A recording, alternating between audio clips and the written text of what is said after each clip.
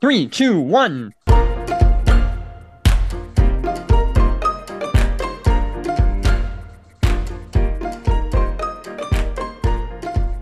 Hey everybody, welcome back to the Review Podcast. I am your host, Blaine Ward.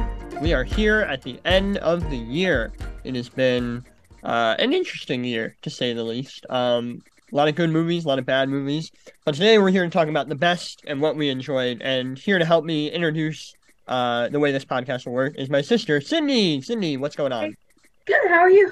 I am doing well. So, Sydney, you are going to help me introduce how this pod will work. I have gathered almost all of my guests that I've had on this year, and we're going to be talking about stuff we like, stuff we didn't, and anything in between. So, how this is going to work is we're going to start off with your favorite movie of the year, which is pretty self-explanatory, and then you have a wild card, which can be something that you liked or something that you didn't like, maybe something in the middle. And yeah, so we're just gonna get right into it. So, Sydney, what would you say your favorite movie that you saw this year was? Probably The Glass Onion, because I Nice. like murder mysteries. Of course, yeah, murder mysteries are super exciting. And now you haven't seen the first one yet, haven't you? No. Yeah, but you still enjoyed this one. Yeah, but people say they're not very alike, Yeah, they're both right? different. Yeah, the only similarity is that the detective is in both of them. Um, yeah, I'm happy you enjoyed it. Did you find it confusing at all, or were you sticking with it? No, Yeah. no, A- about it. And how many times have you seen it at this point? Four. Goodness gracious, you're crazy. I think I've seen So it now I twice. know. Yeah, now you know Only everything about it. Who's your favorite character? Do you have a favorite character in the movie? whiskey. Whiskey? Yeah, she was pretty funny. A good pick, a good pick. I'm happy you enjoyed that. What about you? My favorite movie of the year was Everything Everywhere All at Once. This is a multiverse action movie that is kind of so creative that it's almost overwhelming. This is a movie where it seems that like no limits were set. It's a movie where like everything just kind of bounces off the walls. And in that is also a very emotional story about generational trauma and how we connect to each other in a time where everything makes no sense. How can we make sense of it? I thought it was hilarious. I thought it was sad at points. And the whole time my eyes were just like bulging out of my head because I couldn't believe what I was looking at. Um, so there's a joke in the movie where somebody thinks that the Pixar film Ratatouille has raccoons, and they go to a world where raccoons are controlling people's hair instead of the rat in Ratatouille. Yeah, it's pretty great. So that was my favorite. And now, Sid, now you have a wild card pick. This can be someone you love, someone you hated, maybe something underrated. What would you say your wild card pick is? Probably Avatar. Avatar: The Way of Water. Great pick. What'd you like about it? I like I like that it was underwater. And I Yeah, thought that it was amazing how they had to hold their breath underwater. I know. Yeah, I don't know if I could. There's no way I could do that long. I could do it for like 30 Yeah, I seconds. watched the behind the scenes thing. Yeah, it's crazy because like none of that. It's all like fake, and then you look at it on the screen and it's like real. They just have like these dots on their face and stuff. Yeah, the performance capture is super cool. Mhm. No, The Way of Water rules. That last hour is so exciting. Mhm. Everyone is like in very real danger. Were you ever like nervous during that movie, or were you? Not really. Okay. I like the big whales. What are your thoughts on the whales? I like the whales. That's right. You heard it here first. Are you excited Sometimes. for the sequels? Yeah. Yeah, I think so too. Um, Hopefully James Cameron makes all of them. I want to go back. I want to do the ride at Disney World. That's what I want to do. I want to do the Avatar ride. I want to do that too. We need to go back. Yeah, we do need to go back. That's true. What is your wild card, Blaine? My wild card is an Indian action movie called RRR, and this is the movie about two best friends um who are basically revolutionaries fighting the British Empire. And this movie is an action movie. It is a rom-com at points. It is a musical, and there are even stuff that makes you incredibly emotional. Just like Everything Everywhere All at Once. This is a movie that kind of has a lot of there's a lot of words you can use to describe this, but it is like one of the most exciting movies I've ever seen. It's one of the best examples of big budget filmmaking. And it just made me really excited. There's a dance sequence halfway through, that was so incredibly exciting. I wanted to get up out of my chair and like start screaming. Um, which is great. I saw this in a packed crowd with 750 people in Chicago, and everyone was losing their minds over it. So, please check out RRR. It's on Netflix. You guys won't regret it. Anywho, all right. So that's kind of how this pod is going to work. So we're gonna shoot you all into every single recording. Godspeed. We'll see you at the end. Thanks for doing this, Sid. We'll see you next time. See ya.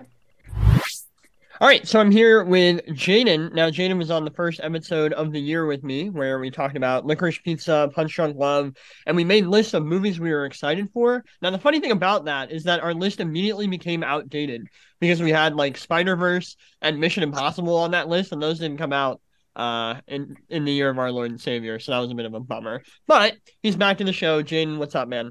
What's up? Good to have you back, sir. Now, Thank you. we are talking best movies of the year. And the people are asking. I gotta know. What was your favorite movie in 2022? Well, first, I need to say I got to look back at that episode because I am very interested in what our most anticipated movies were. Wow. Yeah, My favorite movie of this year turned out to be The Banshees of Inisherin. great pick. Great pick. Tell me about it. The Banshees of Inisherin is one I wasn't expecting, and then I went and saw it in the theater, and I'm like, wow, this is magic. It is my highest rated movie of the year, obviously. But to me, this movie is just like the best black comedy you could ask for. Mhm. It is at the same time like quirky and goofy and absolutely devastating. What really attracts me is the psychology of these two characters. I think it's just like maddening what Combe, played by Brendan Gleeson, does to his friend, played by Colin Farrell, by just cutting him off, and that just kept me enticed the entire time because it was such a small gesture. It's just one guy cutting off one friend, but it felt like such a like high stakes thing, especially because they are on this tiny island. They are like each other's only friends, and because the main guy takes it so hard, I think it's interesting how Martin McDonough took that small scale story and made it feel so important and so like thrilling too. Mhm. Yeah. Sorry, go ahead. Yes. No, I mean I'm right there with you. I thought it was a really tremendous piece of filmmaking. Weirdly enough, the first time I watched it, I was kind of only watching it on a plot level, which almost never happens. I don't know why I was doing that, but like nothing really went over, like nothing really registered with me. I enjoyed it for sure, and I thought the Mm-hmm. performances were great, but I didn't understand like what the movie was about until I rewatched it, and it is like deeply, deeply sad on rewatch, just knowing like where the characters go and what like kind of like you were saying, like this one action on this island where they're all alone, like what this Yeah. spirals into becoming for both of Yeah. them. It's tragic and of course it's hysterical. But the balance between that I found really riveting. Right. I didn't even know what a banshee was before I watched it, so even the symbolism was sort of lost on me until the end of the movie, and I really put the pieces together. Right. Yeah. Fantastic performances all around. I love Barry Keegan in that movie too. I thought he was a riot. Oh yeah, Um, people say he's a show stealer in it. I just love the two leads so much. yeah. It's a great film, and I can't wait to rewatch it. Absolutely. All right. So now you have a wild card pick as well to talk about. This could be something that you love, something you hated, something maybe a bit underrated. Jen, what is your wild card pick for the year? Okay, my wild card pick is Barbarian. Okay, attaboy. All right, Yeah, nice. yeah, yeah, yeah. I don't think I'm alone in saying this just like blew my socks off Nice. Yeah. because yeah, to me it took me on such a ride. It almost gave me a similar feeling to the Banshees of Inisherin, where it just like it was exceptionally appealing to my taste. Like Mhm. I loved where it was taking me. You know, and the structure of that film was just incredible. How it sets you with two characters and completely pulls away from them and brings you back in time to a whole different character, and you got to play catch up. Great way to reveal things within that film. I think yeah, the structure is what made that film kind of what it is. Yeah, I loved I had no idea where it was going from minute one. And I think the marketing really helped with that. They didn't give anything away in posters and trailers and stuff like that. But yeah, I mean, it starts off and you're like, this is terrifying, and then it becomes really funny, and then it becomes really terrifying again. And again, it's another great example of balance. Um, and I'm really excited to see whatever Zach Kreger does next. I thought this was just a really tremendous horror debut. And just so much fun with a crowd. Like everyone seemed to be having a good time with it. Exactly. Yeah, there were times I was rolling my eyes to the back of my head. Like, I couldn't even believe what I was watching. Yeah, I'm like, this is nutty, and it's such a beautiful way. of course. Shout out to Justin Long. He gives one of my favorite performances of the year. I love that guy. Yeah, that's my wild card because it's just so unique. It's somehow my favorite horror film of the year, so I felt I had to shout that one out. Of course. Hell yeah. Well, Jin, thanks for doing this, man. We'll have you back on the pod pretty soon. Okay, sounds good. Thanks. All right, I'm here with Brendan. You know him, you love him. He's been on the pod, I think, 3 times because we did the Scream episode, we did the Nope episode, and we did the Halloween Ends episode where we talked about a bunch of horror movies. So wait a minute, we did The Room. yeah, we exactly. Did Batman. Yeah, we did Batman. Oh, we did Nope Batman. Yeah, we did Batman as well. So you've been on 4 times Okay. this past year. Look at me. You. Yeah, you're a little shining star, aren't you? So you know, we're down to it. Brendan, what was your favorite of the year? Favorite movie of the year? Okay. I'm gonna be honest. I didn't get to see as many movies this year as I would have liked to. Listen, I was we all too have busy. our own lives, you know. I was busy. I was in school, and I was making movies. And Exactly. I got to make my first like really big short this year. Yeah, so that you was did. really exciting. Yeah, you did. So I haven't really been watching other people's work as much. But I mean, like honestly, like The Batman is probably my favorite movie of the year. Good Like pick. Good it's pick. an easy pick, but we've already talked about that, so I won't dive too deeply into it. But I think my little like I guess my soap or my moment in the sun here I'm gonna use to talk about I would like to talk about a certain biopic that came out this year that I think I enjoyed a little bit more than everybody else did. I know some people it's mixed thing because I know it has flaws, but at the same time, like I think it's really well done and it is really, really well acted by one person in particular, and that is the Elvis movie. Attaboy. All right. You're not the only person to be talking about this, so this is interesting. I like this. All right. I think that Austin Butler is phenomenal. He's very good, like honestly, best actor right now. Fucking give it to him. Like, I think he is incredible. Like and the reason I wanted to talk about this is because I think the If I Can Dream sequence, like chills. Like I'm sitting in the theater, like holy shit, I'm shitting my pants. Like you're like that's Elvis right there. That's him. Yeah, it is incredible. Like that is my second favorite like scene of anything this year. Obviously, the first one is the opening of the Batman because sure. That sequence in the movie. I mean, obviously, like it's a little Hollywood because it's like there wasn't like a actually, I think there was. I read about it a little bit. There was like a contract where he had to do a Christmas song, but like he did it. It wasn't like I think like you need to sing the Santa Claus song. Yeah. Okay, I understand people's gripes with the movie, and that Tom Hanks is terrible. Like he is flat out like not only annoying, but like he's just. It's very distracting that it's him. Like they definitely should have picked somebody who is unrecognizable. That honestly does ruin the movie a little bit, but I think all of the Elvis like glam is there, and just Butler's performance like just fucking incredible. Yeah, I mean, no, I do see where you're coming from. I think it is hard to make an Elvis movie and like capture like how big he was. And I think this movie, despite it being kind of a lot, I actually think pulled it off, even if it wasn't really for me. And I didn't hate it. Like I think there are people even on this podcast who are not fans of that movie. But like I respect some of it. I think it was a little too long for me to like actually like care all that much. And it was a little long. I'm not the biggest Elvis guy to begin with, so it took like it needed like that. It needed a lot to bring me in, and it had things to appreciate. But I mean, obviously it's reached some people, and I can't deny it. And Butler is incredible. I think there's a very good chance we'll be seeing him in the awards season coming up. But we will not be seeing Tom Hanks. Maybe a Razzie. I hope not. You never know. There's always that one nomination where you're like, really? I will say that it's definitely it has its flaws. It's not perfect by any means, but it's just one that I really enjoyed this year. Sure. Hell yeah. All right. So Maverick was amazing. I just want to throw that in there. Maverick. Oh yeah, of course. We all love Maverick. We all love Tom Cruise, Brendan. We love Tom Cruise on this show. All right, so now you got a wild card pick. This can be something you love, something you hated, maybe something underrated. You know what I really, really hated this year playing because I gotta do a good and I gotta do a bad. That's just Sure. how That's how it you roll. works. Of I course. love to shit on things at the same Uh-huh. as much as I love to praise things.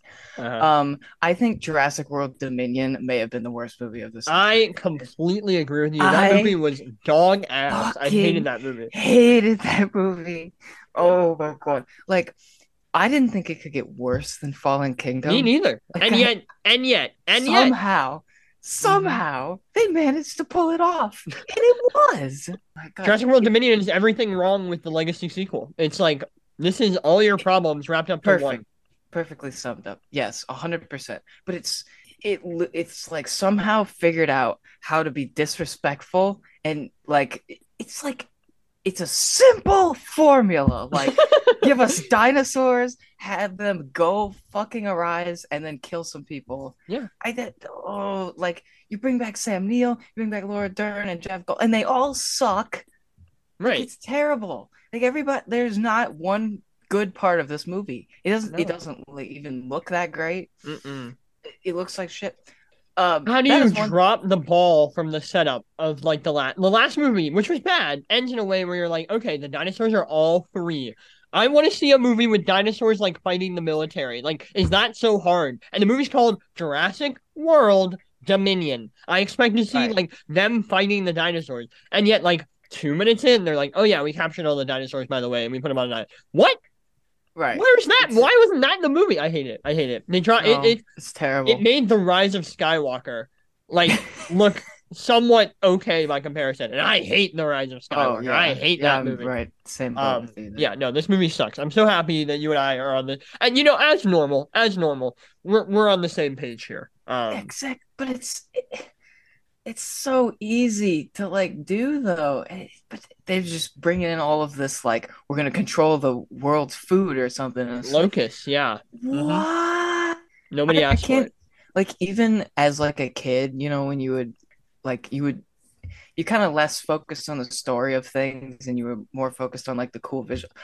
Like if I was a kid, I don't even know what I would get out of this to be like, oh no, yeah, it's boring. It's so boring. Nothing happens. No, it's so terrible. It's so long too. Oh God, I wanted to leave. I should have left. I really should have. I was like, do I want to leave halfway through? And I stayed. And I should have. I should have left and just continued about my life. But now, of course, my life is worse because of it. Thank you, Colin Trevorrow. I hope you never make a movie again. Yeah, those movies that was awful. You like triggered a traumatic memory in me from seeing this movie.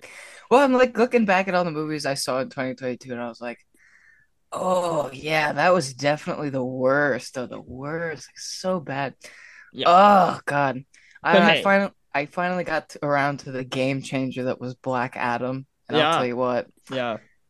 Now it's not even relevant because no, it doesn't even matter. Came through with a red pen and was like, no, we're not doing this. Like, we're done with that. We're not doing that anymore. It's like, wow. It's not even on, like, Blu-ray yet. And already it's like, all right, well, this doesn't matter anymore. Like, all right, cool. I trust the man with all of my... You know that. I love that man. I love that man. I love that. Make love to him right now.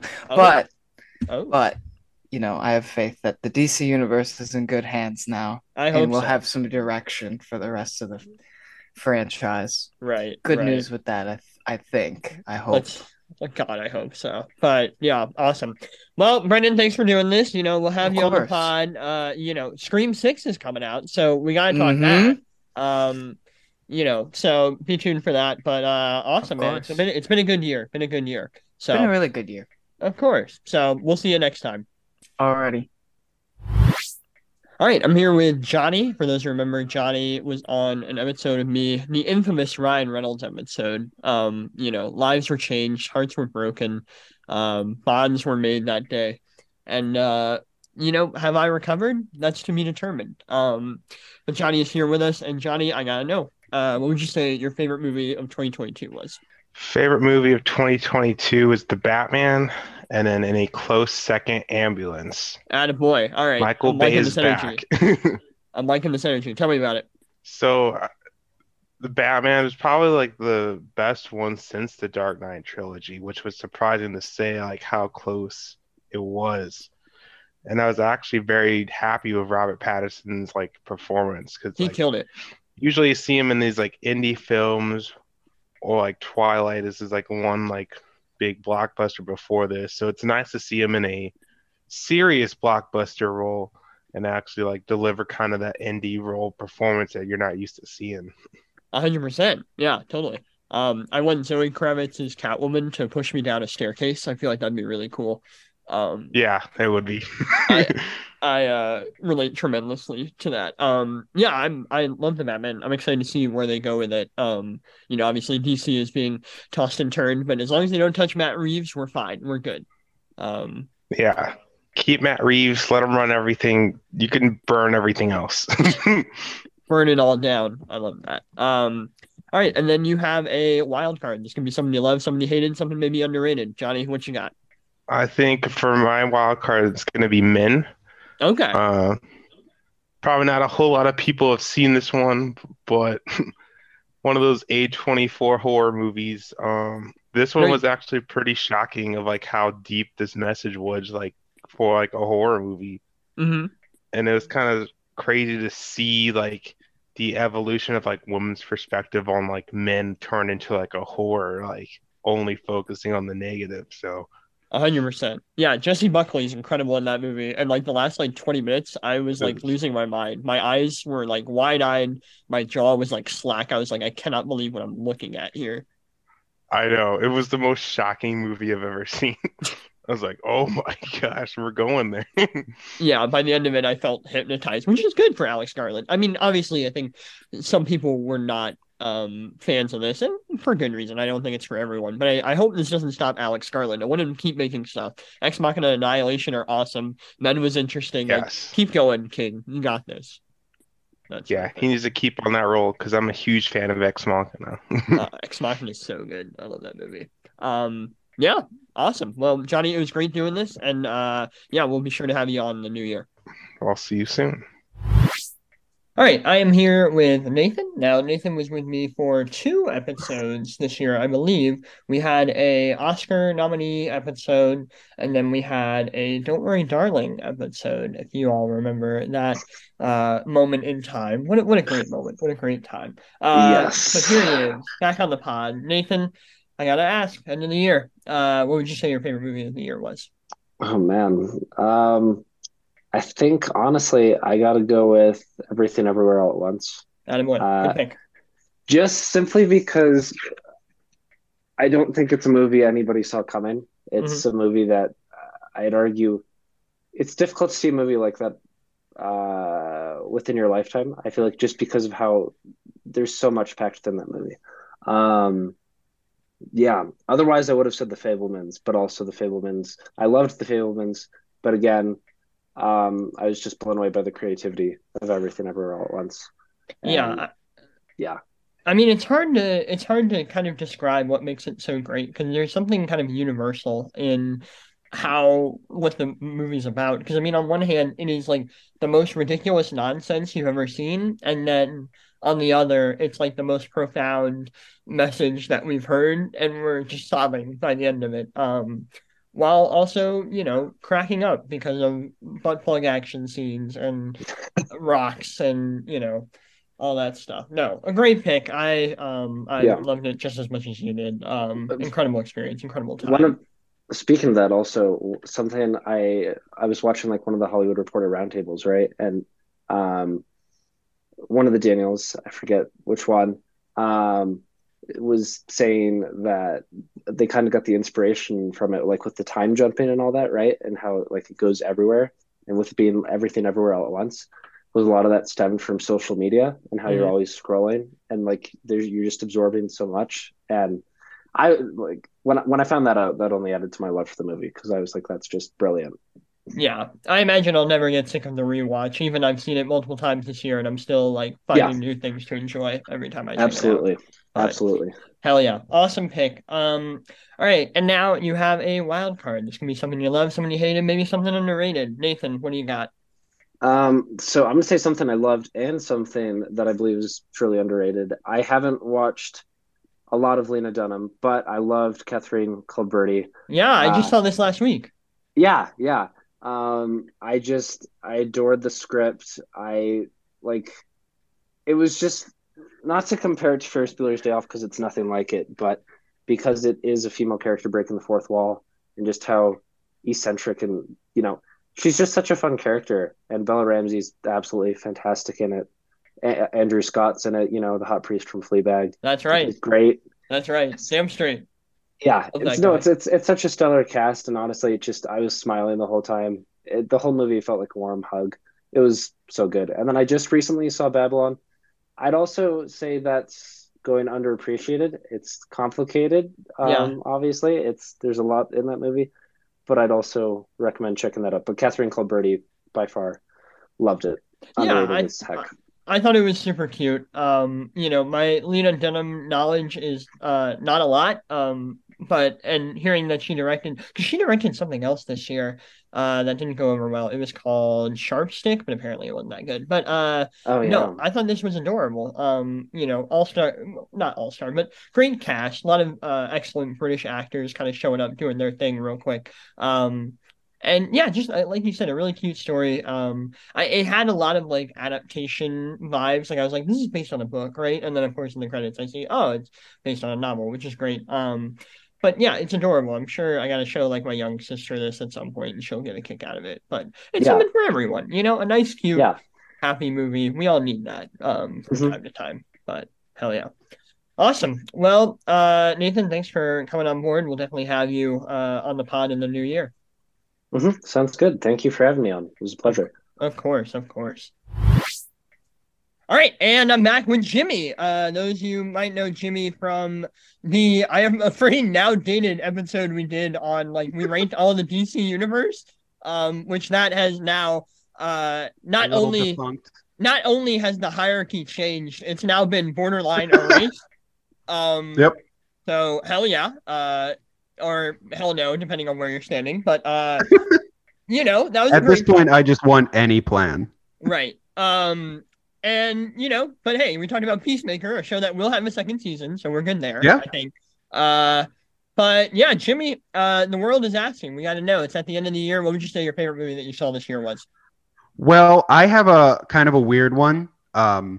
My reason for choosing it is entirely vibes based. It's not like the best movie ever or anything, but my choice for the best movie of the year, 2022, is Enola Holmes 2. Okay, all right, attaboy. I like this energy. Yeah. I like this energy. Yeah, it's a solid family movie, I think. Apparently it's an adaptation of a book.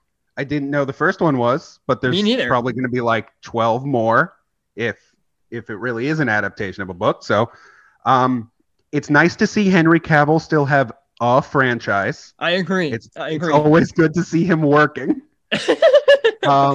I think the movie is a little long, but if the listeners don't know, Enola Holmes 2 Enola Holmes is the younger sister of Sherlock Holmes, and she solves big conspiracies that just happen to teach her lessons about injustices in society and things like that. And it's a solid family film. It's a good mystery movie. It's got a lot of twists and turns. Their play on Moriarty is very fun. I don't want to spoil it.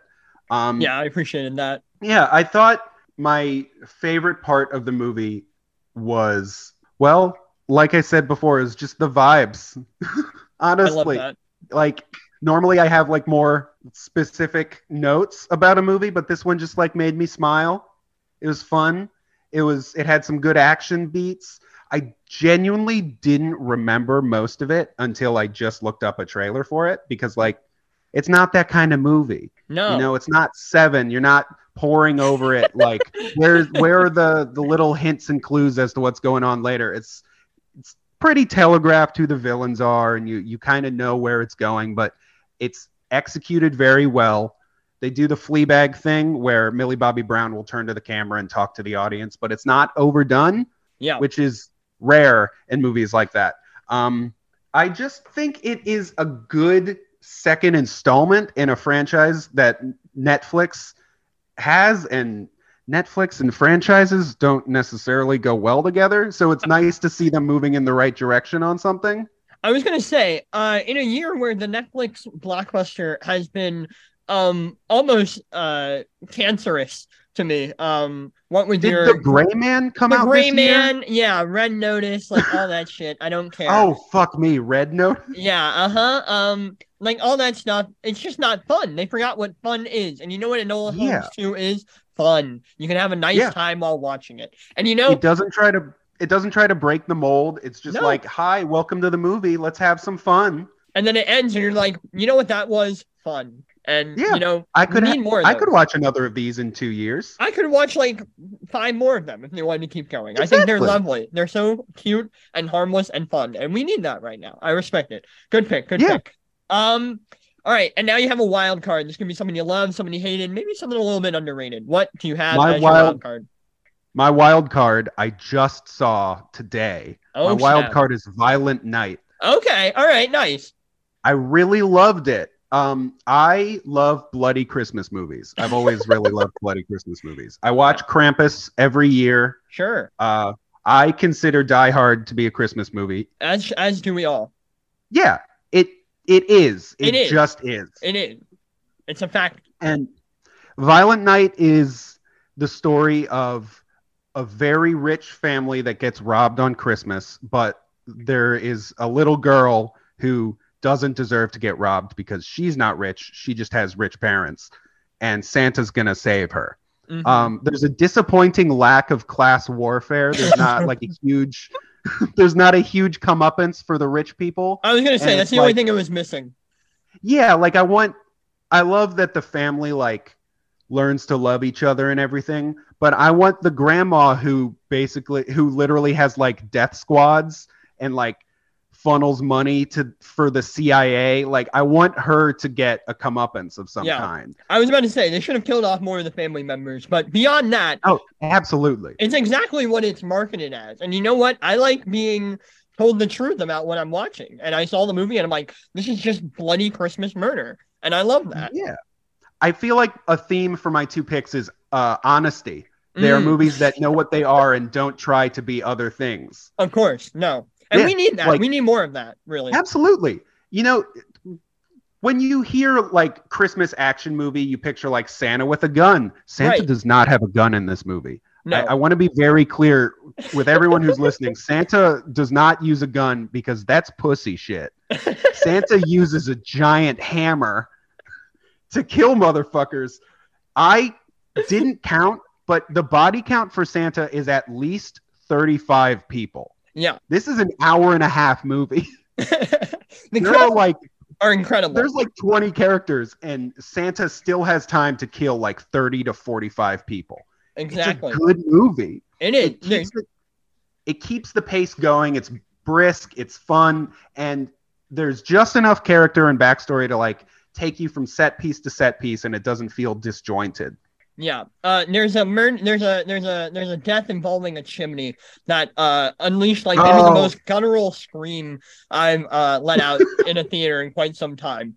But great pick, So good. underrated pick. That movie was a lot of fun, and I I gasped thoroughly enjoyed it. more than once. Yeah. I want them to do their franchise where Pedro Pascal is the Easter Bunny and Oscar Isaac is like Saint Nick or something. Not Saint Nick. Oh fuck. I don't know who Oscar Isaac would be. I'm running out of characters. But anyway, Be a continue the leprechaun. franchise. Yeah, sure. Bring in other holiday characters and have them commit holy murder against evil bad guys. Oh, I think- absolutely. I think that'd be incredible. But I think what I appreciated about Violent Night also was they didn't try to set up a sequel, and they didn't try to like they leaned into like this is an event movie in a way. Like it is a holiday movie. It's only meant to be watched 1 month of the year. Everything is Christmas themed. Yep. Literally every line has something to do with Christmas. And when the movie ends, it ends, and it doesn't try to turn it into a franchise or anything. But it could be. You could totally do this with other characters. But Right. you don't have to do anything with this. It's Yeah. just In a movie where nails are being shoved into eyes and ears and all this stuff, the fact that it gives you a nice, warm, fuzzy Christmas feeling at the end of it, to be commended.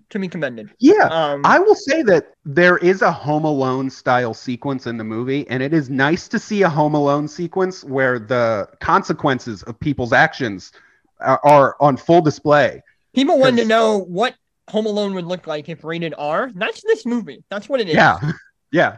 All the Um, times Joe Pesci would have died, they just actually kill people. It's great. Exactly. Great pick. Jimmy, thanks for coming on, man. We will definitely have you on in the new year for sure.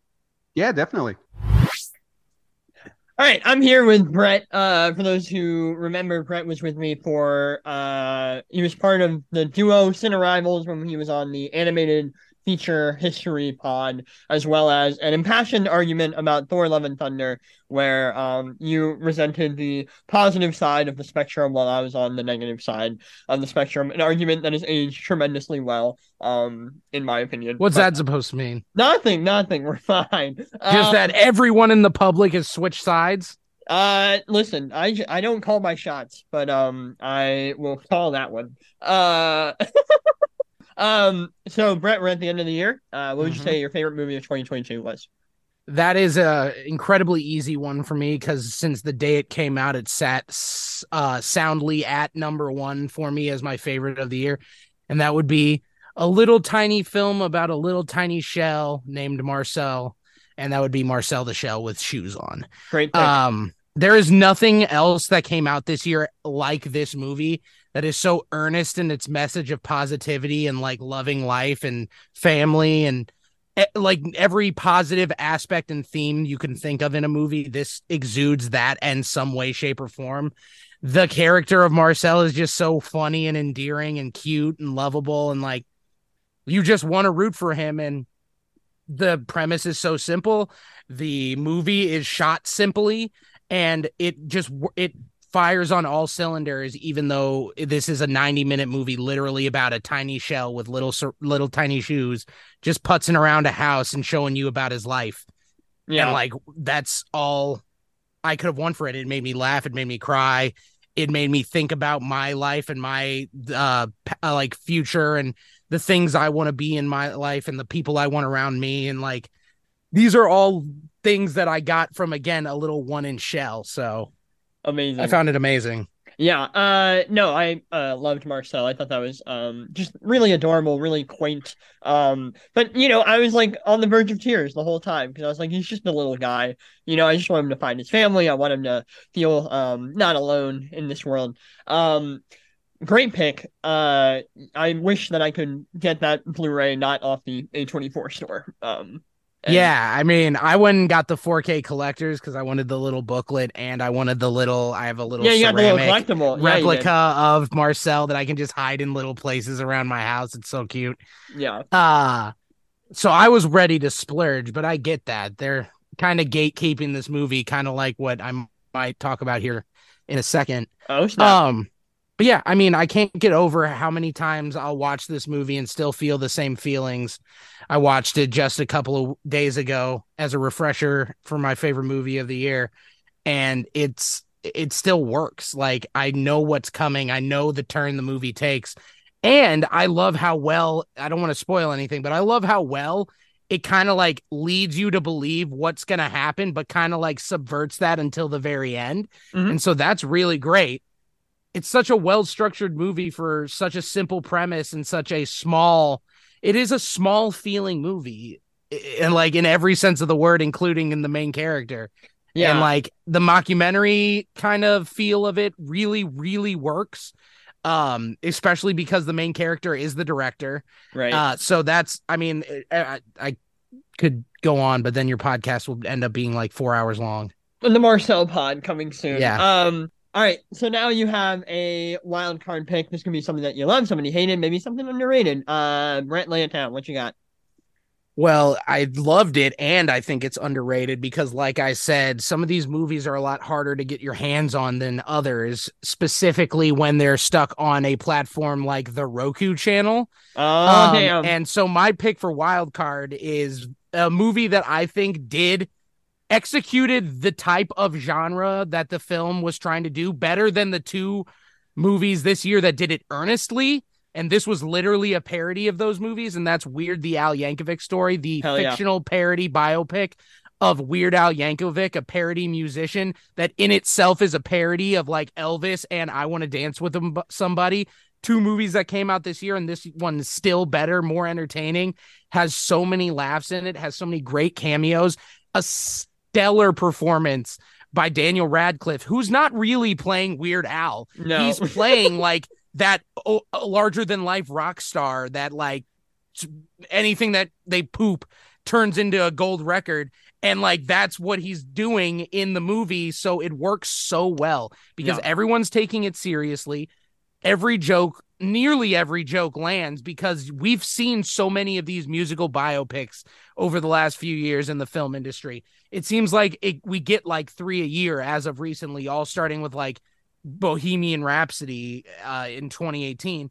And so now we have this movie that is a pretty good telling of like the story of Weird Al and how he came up in a lot of ways, but then also takes every opportunity to do the Weird Al thing and parody it, turn it all the way up to the most ridiculous it could possibly be, and like just dish it out to us and still make a satisfying movie. Like, I know that this movie is probably so well received by me and others like me because we're all Weird Al fans, and this movie was made for the Weird Al fan, but I think it works for the general audience better than anyone could have expected.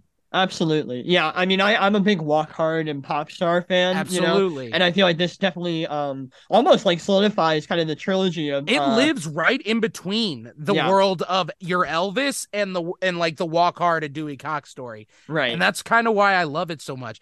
Like I said, I just watched the I Want to Dance with Somebody, and unfortunately that movie was not nearly as good because it didn't do anything special. Right. It was just a retelling of some of her most poignant moments of her life, a lot of singing and performances and music numbers and whatnot, and then the movie ended. But this movie takes the genre and flips it on its ass, dishes it back out to the people of the world, and they're just like, here, we're going to do this better than any of you guys and also make fun of you in every way, shape, or form. Exactly. Yeah. And shout out to the final joke of the movie in the credits. I was like nearly in tears laughing. It should be nominated for best song, but I don't know how the whole Roku channel makes it applicable for the Academy. I wish this was in theaters. I know Roku kind of like bought this movie, but I'm like, oh man, it would have been so fun to see with the crowd. And I even said this up top. It made sense that a provider like Roku would purchase something like this.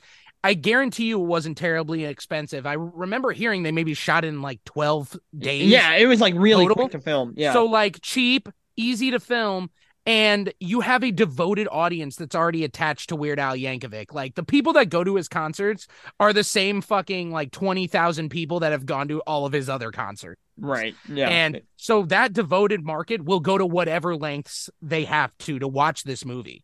And so they already knew they were going to get that market, but to like pick this up and for it to be as good, it's like, oh, that you get the extra eyes on the site. The only problem is anyone ever going to go back onto the Roku channel? Probably not. They should drop a Blu-ray. That's all I'm saying. Just drop a Blu-ray. They have to. I would be really upset if I can't own that physically. Yeah, great film. Great pick. Obviously a classic. Both great movies I really enjoyed. Thanks for coming on the pod this year, man. We'll definitely have you back. Be sure to check out the Cine Rivals podcast for more crazy adventures. Yeah. Anyway. You can call it that. Yeah, right. That's a word for it. But all right. See you, man. All right, I am here with Brent, and Brent, as a co-host of Cine Rivals, you were on the Best Animated Feature History episode, as well as a Heat podcast, where we ranked the Michael Mann movies. You know, just a real shot of adrenaline there that I think we all needed at that time. And yeah, we're at the end of the year. I gotta ask, what would you say your favorite movie that you saw in 2022 was?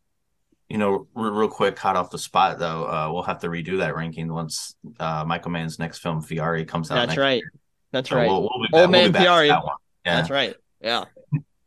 Well, what I'll do here is I'm pretty sure as you're going around the realm and asking your buddies what their favorite film is, I believe we all had the same idea that Everything Everywhere All at Once is just our favorite, which I mean, there's nothing wrong with that at all, but I feel like since you've heard that enough, I kind of want to at least give a film within my top 5. Sure. So we're kind of in that realm. I don't think you wanted to start at the bottom and go 147 on your way up. So I'll just stick to my top 5 here. I have Tar. I think this might be like a good area that your viewers can also catch on to, because I know you've talked about this, but I think that this film is a patiently strategic portrait of a character's like not even rise, but like they're already at the top and then you're going down to their fall. I've heard a lot of people talk about how this is Cate Blanchett's performance of like ages, and we've seen a lot of this stuff with male actors all the time. You see it with De Niro, DiCaprio, Pacino. You've seen it with all sort. We just kind of saw something like this last year with Bradley Cooper, where like he was just really in Nightmare Alley, and co-star enough, Cate Blanchett comes out this year with just another immaculate performance. And this film really, you don't expect it to be such a thriller. Like you just think, oh, it's going to be about the music, considering what her career has come from with that. And it's kind of put on the back burner for what she does to just basically blow everything in her way to get, you know, the fire that she causes and the mayhem that she tries to put out. I think as people kind of get older, they might like this film even more. And I think it could sneak into like a lot of people's, you know, there might be like one award show where this wins best film. And like, that's going to really like change the narrative on like going into the award season. And I mean, if you haven't seen Todd Field's films, he really has this grip on just like how do adults handle life in certain stages, from youth to adult to a career. And I look forward to what he does next. This film is probably, you got to be patient with it too, because of its runtime. But I think once you get to the end, it's awesome. Like it really makes you question a lot of things in today's society and how we've seen figures rise and fall, especially within the last 5, and how you can kind of pull ideas from that. Yeah, phenomenal Cate Blanchett performance. I think she's basically locked the Oscar this year, hopefully. Yeah, she's incredible. The movie itself is kind of a masterwork of kind of what happens when you take your power for granted and you think that the rules don't apply to you. Yeah, I'm very eager to rewatch this. Obviously the first time I was kind of just shell-shocked by the performance itself, but I'm sure on rewatch you'll be able to pick up a lot more just subtleties in the character. It's hilarious that the running joke on Twitter is that Lydia Tarr is a real person. I love that. Yes. Great running joke from everyone involved. But yeah, no, tremendous pick. With just like flat out like one of the best performances of the year. I mean, you can't say enough about Blanchett. Hopefully she locks it. Yeah, it's with many times, like she's already won 2 Oscars, and so it's an interesting conversation to see like will they be willing to give her a third, or are they going to give someone else their first? Right. I look forward to that part as well. Absolutely. I know there was controversy where on a podcast of ours where I called her bigger than Meryl Streep, in my opinion. Wow. I think she continuously throws out heavy hitters, and I know Meryl Streep did that obviously in her earlier days, and then towards our back burner of the 2000s, I think we've seen a less of that, where Cate Blanchett has come in and just taken over. Yeah, for sure. The fever sweeping the nation, and I'm all for it. As you can tell, the poster behind me. I see it. I love that. Perfectly framed. All right, and now you have a wild card pick. This is gonna be something you love, something you hated, maybe something underrated. Brent, what you got? So this is squeaking outside my top 10. This one honestly just keeps revolving within the 11, 12 range or whatnot. But I know you've seen this after my heavy recommendation, and this is Speak No Evil. Okay, all right. Yeah, this is a wild card of all wild cards. That's right. I've recommended this to a lot of people that like scary films and whatnot. I think this might be probably one of the best of the year. Certainly because it involves more real life incidents. I think the overall like moment of this film, it just involves a Danish and a Dutch family that meet on the holiday, and they decide to meet back up months later to reconnect in a way. And they each have a kid the same age, so like it's easy for them to gain, I guess, a welcomeness, or it's flat out just being kind. And I've never felt more uncomfortable and just like walking on a razor blade in my life watching a film like this. I mean, I just kept saying, what the fuck? And like, when you learn quickly, and it's a short film. I love that part about it. It's a good 90. Yeah, exactly. Yeah. And you're thinking like, oh, this is where it breaks. nope. Oh, this is where it breaks. Nope. And then like when you finally don't expect it to just snap and go after you is when you're kind of like left paralyzed and like, did I just watch that? And yeah, I can understand the ending for some people might be a little bit too much, but it kind of makes sense. And I feel like in those like dark moments, you're just unflinched and you can't do anything. And like, this film, it's one of those where like, I want to rewatch it, but I also don't want to be back in that moment because when it's revealed to like the bigger arc that's going on, you're just like, this is like really clever, but also like really scary because this stuff could actually happen. And I think that's where the real horror pulls from. Yeah, absolutely. I mean, obviously, I think the best horror movies have this sense of dread. And the best ones don't tell you what you're dreading until, they finally have to drop the hammer. And this is one of the best examples of that, where the whole runtime, you are like, what? Like, there's something's gonna go down at some point, but I don't know what and I don't know why. And when that hammer finally drops, the hammer hits you, like, right in your chest. Oh, yeah. It's like a sledgehammer. And I was like kind of just shriveled up afterward. I was just a really like husk of a man after that movie. But no, I mean, yeah, you can't say they didn't go for it. And especially, if you like your messed up horror movies, I mean, I don't know if there's a stronger one than this one. Yeah, I can't imagine someone watching this film and then the last like 10 minutes not to remain quiet. Like you have to act out and yell at your TV. Yeah. And it's been a while since I've seen a horror film like achieve that, but this one I really look forward to like a physical media copy of this because I would be handing that out to friends and then they might question my own. But like foreign people, like there are a lot of foreign films, and it's not just this one, but there are a lot of foreign films out there that like when you watch, you'll be amazed at like how this stuff like kind of not just represents where they're coming from, but just what they're able to achieve more in cinema than what we've yet to kind of tackle, if you ask me. And like this one is just, it's nice on the inside, and then on the, I guess it's nice on the outside, but on the inside, it's like you're saying, that dread is there, and I love it. Yeah, I mean, if I ever record a commentary track of movies on this podcast, the noises that I will be making in the last 10 minutes are that would be a fun category in our little awards game. Oh yeah, what's the best commentary? Yeah, what's the noises you made the most this year? Yes. That's pretty great. I love that. Good.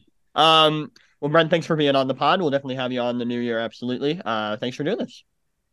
Yeah, we're gonna talk about all the advances that the MCU has failed at, right? Oh yeah. Mm-hmm. Cover that. Yeah. We have so much more next year to look forward to. Oh, absolutely. Yeah, no, we're ready. It's a shot for my co-host. You can we're doing our wrap up as well whenever you find that, but you can find us at Cine Rivals, basically where you can also find your podcast. We appreciate all the appearances we get on there. Of course. We'll obviously continue to have you on ours.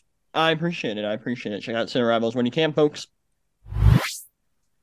All right, I'm here with Taylor. For those who remember, Taylor this year was on, I believe, our Oscars episode. A lot has happened since then. That was a lifetime ago. But, now you're here. Now you're with us. And I'm sure fans of the pod are dying to know. Taylor, what would you say your favorite movie of 2022 is?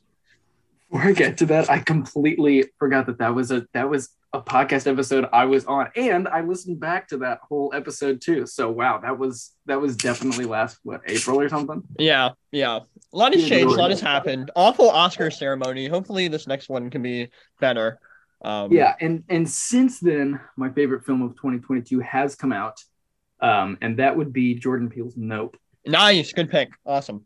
That's my number one. That was kind of the film that I was putting everything else up against. Like after I saw it, I was like, is this gonna live up to this? And so I liked a lot of things, and my wild card pick, I'll say later, is also like it's a 5-star film, but this one was like, every time I think back to it, I think of all these different scenes where I had no idea what was going to happen next, and my beating heart kind of just aided with that. It was just one of those movies that got my heart pumping more than any other film. I mean, with its, that third act that's just kind of like this huge sprawling thing that wasn't really happening in the earlier scenes. And I mean, the disturbing scenes with the abduction stuff and oh my god, that full flashback. I mean, that might be my scene of the movie, that full flashback with Gordy. With Gordy. Gordy's innocent. Gordy's innocent. He did nothing wrong. Just the fact that the whole theater was just there, like basically like putting their hands over their eyes and everything, like that's something I'll never forget. So that's why it's got to be number one. Of course, yeah. You know, it's funny, in Get Out, one of the most famous sequences is Daniel Kaluuya sinking into his chair. That was me watching Nope. I was like, oh, I can't move at all. What a great movie. Obviously, I think it brings back kind of the blockbuster horror that like Jaws was. I feel like this also kind of replicates in that way, where it's like, not only is this like a really thrilling, exciting original blockbuster, but you're also on the edge of your seat like 110% of the whole thing. And like amazing performances all the way around. Daniel Kaluuya, love him. Keke Palmer was incredible. And Steven Yeun, like in the movie for like 20 minutes, but like maybe my favorite supporting performance of the year. I know. I remember you saying that you really liked his whole story and everything, and I really liked that his story wasn't immediately like digestible. It was to go through a lot of like incel Reddit threads to really figure out like what his whole deal was and all that. And there was that, and then there was the fact that the movie was just like genuinely funny. Like even after I'd only seen it once, I remembered like word for word when she was like, "Didn't I tell you this motherfucker was gonna bring a non-digital?" Yeah, and they let's go, boy. Their hands 5 times and everything. Oh my god! There were so many like moments where I was like, "This is iconic for me. This is really iconic." Just thrilling, heart-stopping. Hell yeah. I love that movie. Great pick. So now you have a wild card. This can be something you love, something you hated, maybe something underrated. Taylor, it's on to you. What do you got? It's Marcel the Shell with Shoes On. Good pick. Nice. Awesome. It is the opposite end of that spectrum. It is the I would say the Ariana Grande to Nope's System of a Down or something. Oh, okay. Interesting. I just came up with that analogy now. Do not hold that against me. It is something that I watched without even being a big fan of those original YouTube vids. And I was watching it and being like, this is so much effort put into something that looks like not a lot of effort is going into. I mean, like in terms of the look of everything, it's very simple.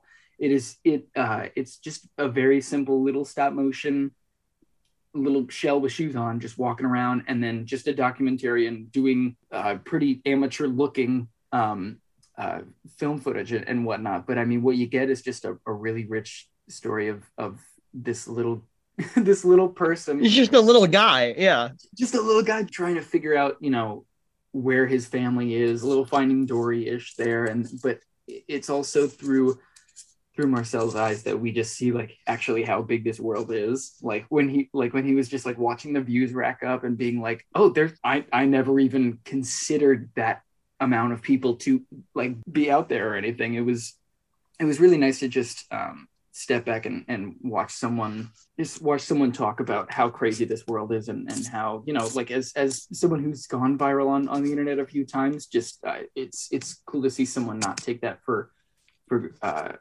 granted and be like, no, this is actually bananas how many people there are and what we can do in this world and how we all interact with each other. It was very, very nice to see.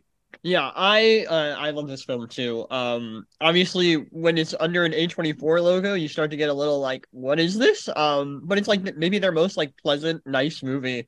It's just like it feels like a warm hug. And yeah, it's very funny, it's very cute. I found myself tearing up multiple times throughout the movie.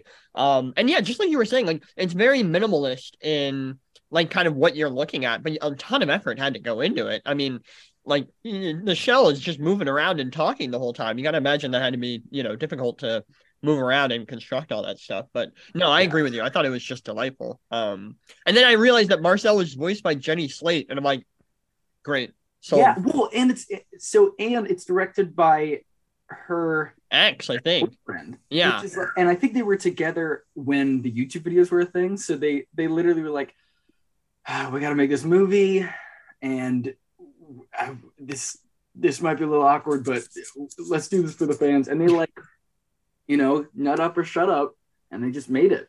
Yeah.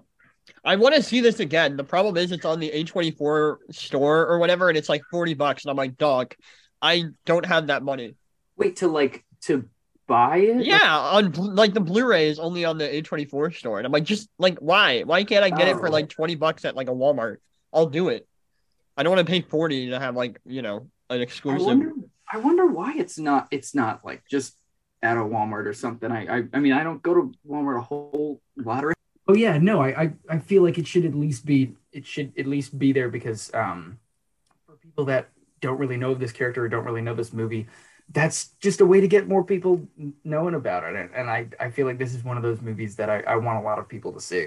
Yeah, well, especially the other thing too, the fact that it's like based on a YouTube video, like the fact that you're like, oh, I'm turning my YouTube viral video into a movie, like that just sounds kind of cringe. But the fact that they actually like made it like super genuine and super cute, I think really speaks to how good this movie is. Taylor, thank you for coming on this year. We'll definitely have you back in the next year for sure. Okay, it's always a pleasure to be on here and talk about this. I look forward to next year, man. Of course, absolutely, we'll have you back on. All right, see you. All right, I'm here with LK. For those who remember, LK and I did an episode where we talked about Everything Everywhere all at once, and then we also did a retrospective on the Rocky Horror Picture Show, something that you were in at DePaul. Yes, the Criminologist, incredible. That's what we call foreshadowing on the pod. This is the first and only example where it's turned out well, but I'm sure we'll have that in the future. But all right, so okay, I gotta ask. We're at the end of the year. What would you say your favorite movie that you saw this year was? Okay. It's funny because I forgot that that's what we talked about on our last podcast episode, because I was talking to my sister today trying to narrow down the movies that I've seen, and I kept coming back to Everything Everywhere All at Once. Nice. And I could not make that anything less than my favorite movie that I've seen this year. Great for pick. Multiple reasons. It was so good. That has to be my favorite this year. Nice. But Tell me about it. Are you allowed to tell me what yours is, or do I have to wait and listen? You have to wait and listen. Yeah, I'm not giving you mine. But you should know the answer. You should know the answer. I do know the answer, but I wanted to make sure I knew the answer. You just wanted to have the same, that's all. I did. Anywho. I wanted to have it early. Tell me about Everything Everywhere. Why'd you like it? What is there not to say about this movie? It is I would say one of the things that I love about it is genuinely such a well-rounded movie, but it does what a lot of movies try to do and fail to do, which is have a really, really simple center that all the audience can like come back to. I will also say what is really amazing about this movie that I got to experience is that we got to go see it in theaters, which a lot of movies, it helps to see it in theaters, but it's like, it doesn't really matter if you see it in theaters. The theatrical experience of going to see this movie and experience it with a group of people really just, I think, enhanced the feeling that the movie gives you when you watch it, which is family, people around you, the core values that all of us hold. And it was the most beautiful experience. I think what we talked about, which I keep coming back to, is the fact that you smile, cry, and laugh like all at the same time with this movie, because it masterfully does that. I think the cast was just fantastic. Everybody did a fantastic job. The cinematography was beautiful. The set design was beautiful. The costumes were fantastic. I think everything just really came together really beautifully into a story that had a bunch of twists and turns, but like I was saying, always had that middle like line that you could always come back to and like hold on to no matter what was coming. It was amazing. And just, I will also say all the characters were so well rounded that everything they did completely made sense within their character and added to the humor of each moment, Yeah, I think this movie is surprisingly and I was talking about this with someone else, but it is maybe the most insane movie I've ever seen, just as far as what we're looking at.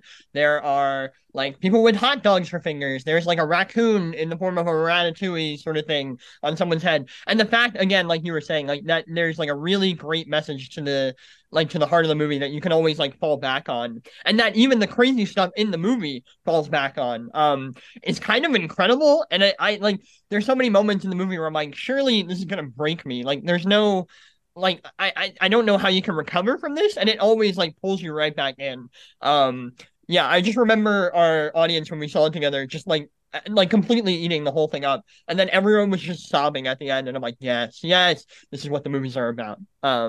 Yeah, excellent Yeah. pick, amazing movie. And it was okay, wait, one more thing. I'm so sorry. You're I fine. think the way that I can explain it to people who haven't seen it is, you know how when you watch like a Disney movie or a kids movie and you're going into it with a playful spirit and they take a playful spirit-ish approach to a harder topic that Mhm. allows it to be like digestible.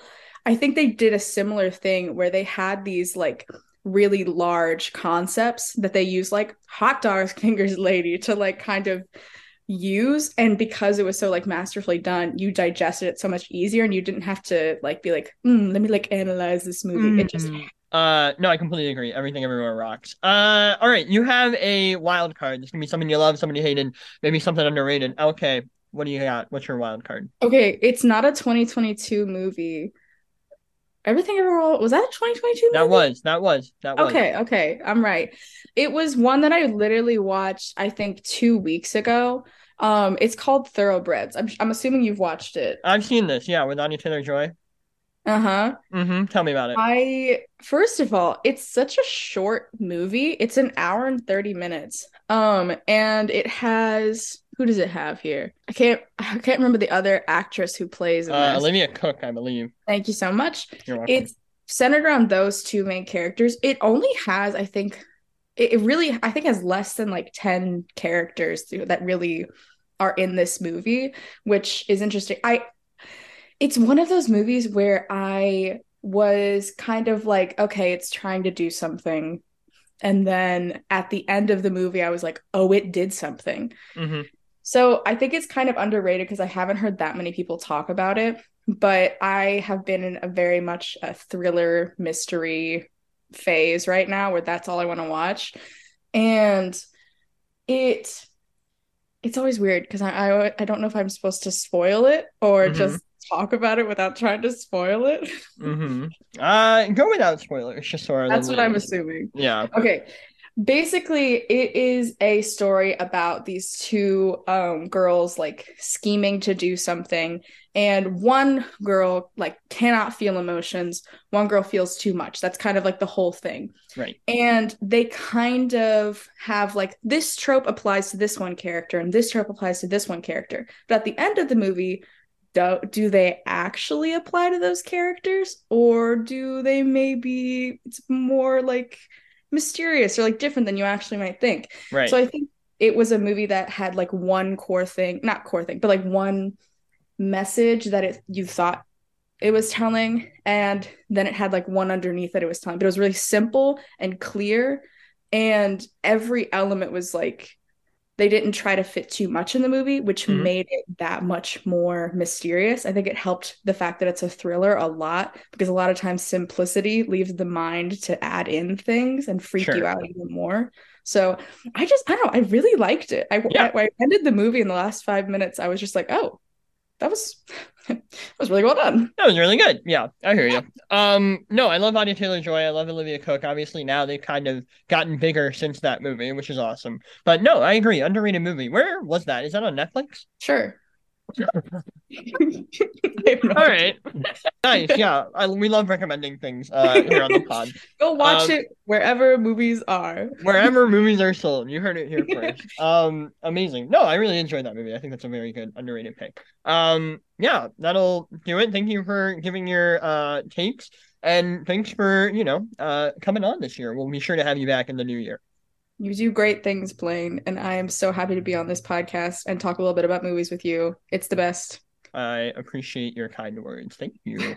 All right, I'm back with Hannah. For those of you who remember, Hannah and I did a retrospective on the Percy Jackson live-action films, and going into kind of a fan casting period for the TV show that's coming out. And then we were immediately proven wrong because they released the cast. And I don't think... Do we have any of our guesses, like, actualized?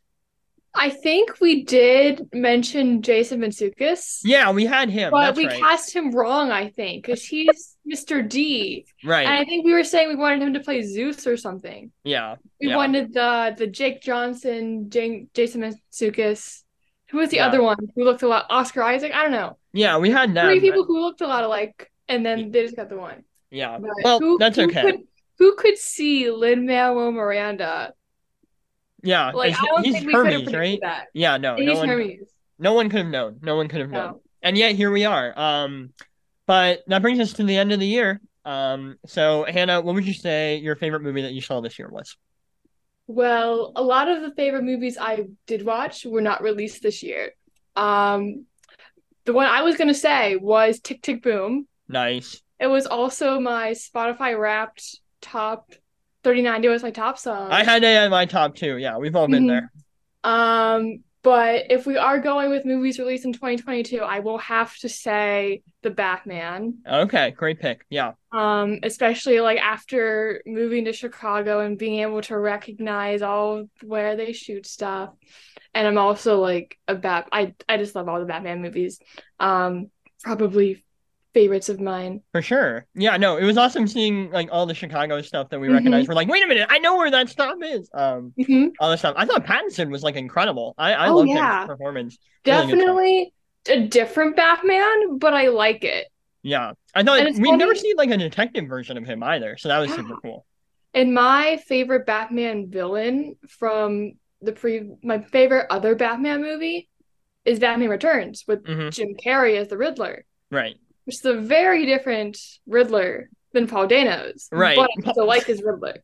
Yeah, I thought he was great. I thought the way they updated him to be like kind of a Twitch streaming incel, I was like, this checks out. I like this. Yeah.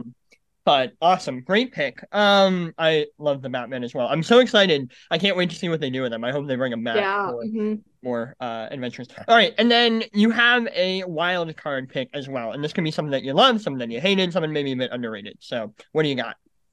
So my wild card pick, I hate to do this, but it's gonna be Glass Onion. Oh. I did not like it. What? Okay. Wait a minute. All right, interesting. All right, tell me about it. So here's the thing, is that I feel like by telling people it's a Knives Out story, you're like the whole allure of I love Knives Out. Like the whole allure of it is that you do not know what's coming, and I loved how they pitch it and like they advertised it as a completely different movie as what you saw on screen. Like they advertised it as all these family members going out for blood. And then they don't even like have Ana de Armas as Marta in the promo. Yeah, she's very out of it. Yeah. And then the whole story is about her. And Glass Onion doesn't really do that.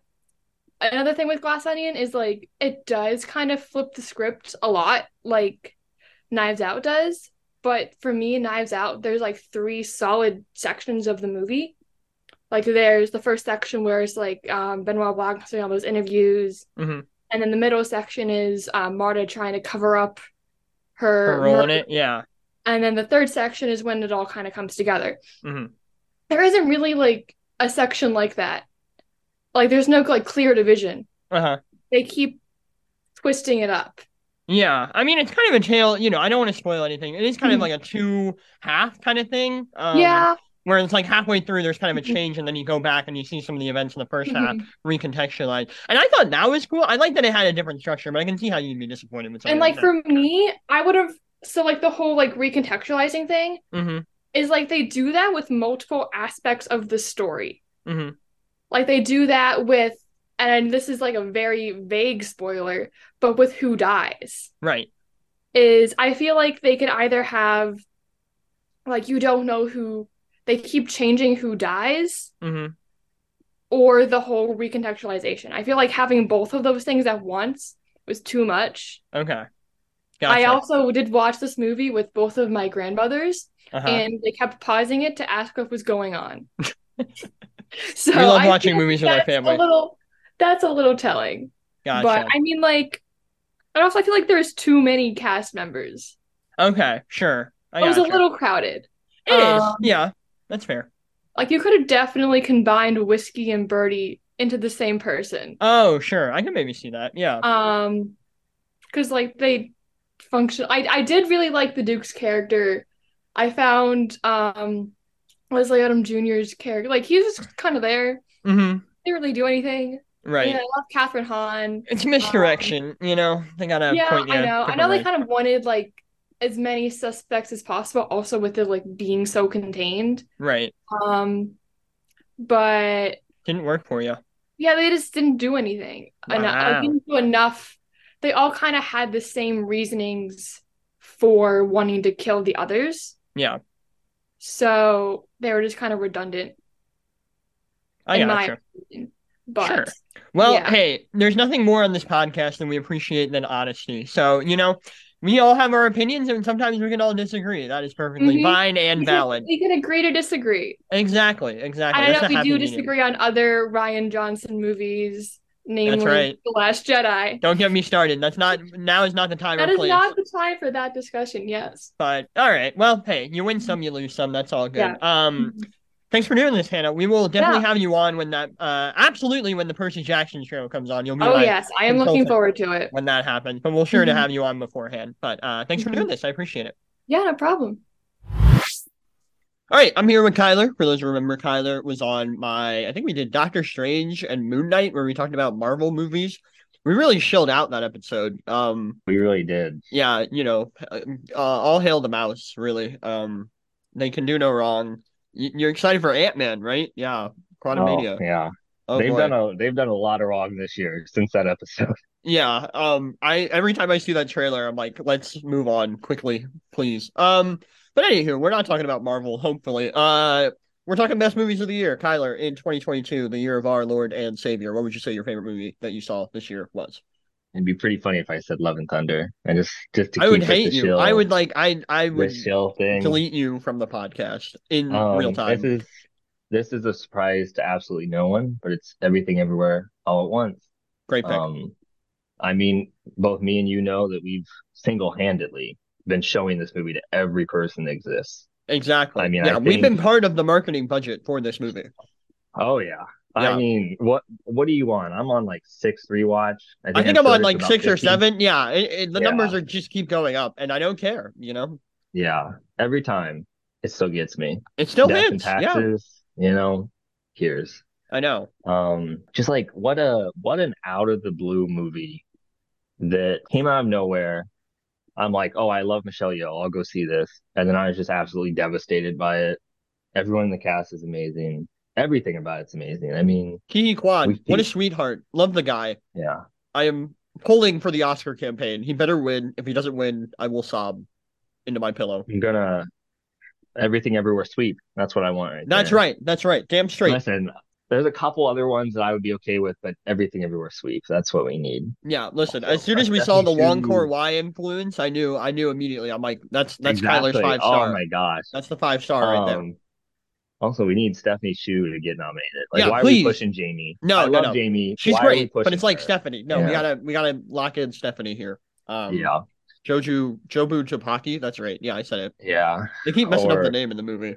I keep forgetting. It's funny. It is funny. maybe It's one of, funny like, every time. Yeah, Funniest running bits. Yeah. exactly. And I'm gonna since I'm a troublemaker, I have Yeah. to throw out here. Yeah, I'm gonna Rebel pull Rouser. behind the curtain real quick. Of course. We were supposed to record this yesterday, technically. Yeah. Or at least that's how we planned it. Since then, I've seen Babylon, Yeah, you have. and that is going in my tie for number one. Okay. Because I feel like everyone else is saying Everything Everywhere. I'll add a little something new with Babylon. I'll Sure. have you write in the comments 2 picks for number one for me because I'm a troublemaker. You know Yeah. what I mean? 'Cause I want you to do more work. Wow. Babylon. Holy crap! I've What a never had movie. a movie distill my love for filmmaking into like a visual format and a Yeah. story. You know that scene where they have the 2 shoot days going and then Brad Pitt sobers up at the end and they get the 1 tear and the butterfly Yeah. in shambles. I was Yeah. crying. I was bawling. And it was just a downhill trajectory from there of tears like every 20 minutes. It's like, what if the Nicole Wow. Kidman AMC ad, but like Jackass Forever mixed together? And I'm like, Yeah. that's it. That's what we got. Yeah, I Blake think it's a truly mess, does- but I loved it. Yeah. I loved it so much. Yeah, there was definitely some characters that I felt like were cut heavily. You know? Yeah, but I mean, it's 3 hours, so it's like, what, like, Yeah, well, that's the thing. I was like, well, if Jim can have, Avatar be that's true. a bajillion hours, whatever. That's true. Give me an extended edition. Damien, give me an extended edition. Give me a 6-part miniseries on Netflix. Like Exactly. Tarantino, Hateful Eight yeah. or whatever. Yeah, Exactly. exactly. Yeah, listen, as long as, it's already bombed, right, at the box office. It's not making its money back. Yeah. Makes sense. I will say, makes sense. It's not a movie for everyone. But here's the thing. Yeah. Now he can do whatever he wants with it. Give me the deleted scenes. Give me, Yeah. Give me here's the extended cut. I've been seeing some rumblings of Criterion. I'd be down. I'd be down. I would be too. I'm in. I'm sure Criterion's like, make the movie as long as you want. We'll add it to the disc, I'd love it. That's the dream right there.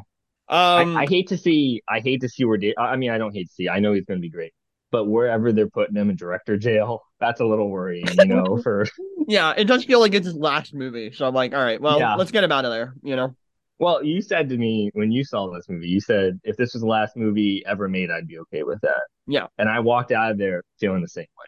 Yeah. I was a broken mess. I was just in shambles for like a good 3 hours, just wandering around. Yeah. Amazing. Truly incredible. Amazing. All right. Well, you gave your 2 favorites of the year. You're a little rabble rouser, but Yep. Now it's time for the wild card, and this can be something that you love, something you hated, something maybe underrated. Kyler, what you got? Okay, I think looking at my letterbox list here, I think it has to be Leonore Will Never Die. Okay. Because all right. that movie, I feel like not a lot of people have seen it, obviously. It's distributed by Music Box, and I think they've only it was like at the Music Box for 2 weeks, and maybe on their streaming service distribution thingy. A lovely movie from the Philippines about this woman who was a screenwriter and a director in the 80s. And I really threw you for a loop with this one, right? Because I haven't seen the one movie you haven't seen this year. I know, yeah. You're really all right. So she's a screenwriter and director from the 80s. Now she's older. And basically her son's all like, wanting to leave her and all that, but has to take care of her. And then she gets hit in the head by a television, goes into a coma, and then wakes up in her movie that she wrote. Oh, cool. And so it's very much like a dual plane story where they are trying to make her movie to wake her up from a coma while she's living the movie. But then it just takes a wild turn, and obviously I'm not spoiling anything, but it breaks the fourth wall at multiple points. Like, it's one of those things about like, oh, this is what filmmaking is, you know what I mean? Like nice. It's very cute. It's lovely. Maybe one of my favorite endings of the year. So it just goes absolutely totally bonkers in a great way. I'm like, this is delightful. I walked out being like, this is delightful. Nice. It's sitting at number 10 on my letterbox list this year. And that's pretty high, I think. That is high. A little indie movie that came out of nowhere. For sure. Yeah. I don't have anything to say. I gotta check this out. Yeah. I've heard good things. I'm looking on my letterbox right now and people have rated highly, so I gotta give it a go. But good. Yeah, it's good to have one unknown in there, I mean, you got your own little identity. Get to be a little special, don't you? I do. Exactly. That's what you wanted. I gave you everything everywhere. I'm not knocking you. I'm not knocking you. I feel like oh, I was just gonna say real quick. I feel like Music Box had a really good year for films because they had Leonore, they had Strawberry Mansion. Yeah. After Sun, good movie. The Northman. Okay, that's not a Music Box film. We don't need to talk about that movie. I was gonna say Deadstream, even though it's Shudder. Deadstream, great movie. That one. That was everyone needs to go see Deadstream. Go see Deadstream. That was awesome. That movie rocks. Don't go see After Sun. Damn. Yeah, I'm gonna cut this off before you keep speaking. That's fine. I will hear. It will be like I'll hear a million souls cry out in anguish or whatever Obi-Wan says. Incredible. Kyler, we will have you on in the new year for sure. Thanks for doing this. I appreciate it. I hope so. Talk about how great After Sun is. All right, I'm here with Will, and Will was on 2 big episodes of big movies this year. The Top Gun Maverick and our favorite Tom Cruise movies episode, as well as our Avatar Way of Water and Top 5 Water movies episode. Will is back, and we are at the end of the year. And Will, I gotta ask, what would you say your favorite movie of the year was? Oh, I think Blaine. My favorite movie of the year was 100% hands down Top Gun Maverick. Let's go, baby. Absolutely incredible. I had been hyping that movie up for 4 fucking years, and everyone told me I was crazy. Everyone was like, it's just a movie. But then it came out, took the world by storm, and it 100% exceeded my expectations. That was like such a good movie. Not a disappointment in the slightest. The exact opposite. And I know I love that movie. I've rewatched it multiple times since. Yeah, I keep finding myself looking up scenes on YouTube of like the last like 30 minutes, and I'm like, this is like adrenaline. Yeah, great pick. I don't think anyone saw how good this was gonna be coming. I think people were like, oh, it probably will be good. Tom Cruise is reliable. And then he came up and was like, yo, let me make one of the best sequels ever made real quick. Movie. And you gotta respect it.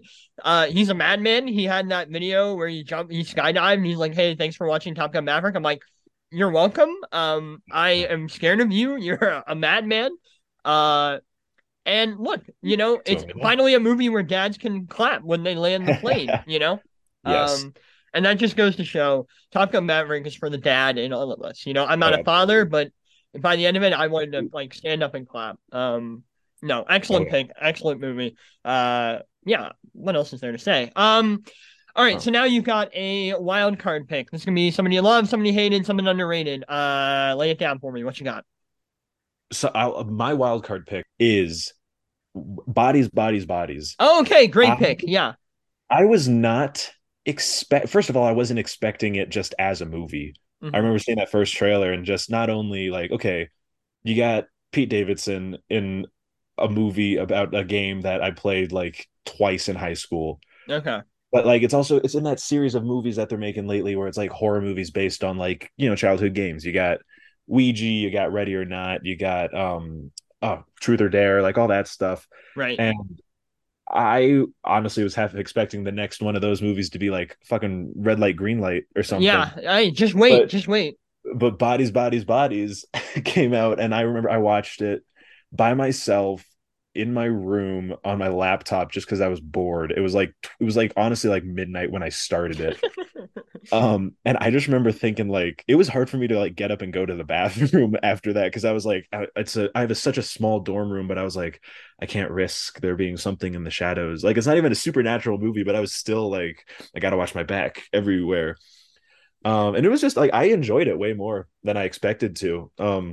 Like personally, I like Pete Davidson, but I can also admit that he's not everyone's cup of tea, and seeing him in a horror movie wasn't really what I was expecting. But he delivered, and he wasn't even like the main player in that movie, and everyone else in that movie did such a really, really good job.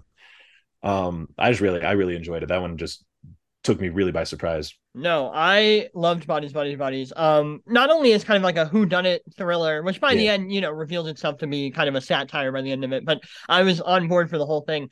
It was just a riot, and I think a movie like that could easily go so wrong if everyone involved wasn't in touch with like today's kind of Gen Z, Twitter obsessed teenagers. And I feel like this movie did the hard job of making that work and making it relatable, and just allowing like the generation to be laughed at. Now some could say it's too mean. I disagree. I think it's pretty accurate. Very accurate. And shout out to Rachel Sennett. I love her, and she completely steals the movie. There's a segment about podcasting that, as a podcast host myself, I was like, that's it right there. That is gospel.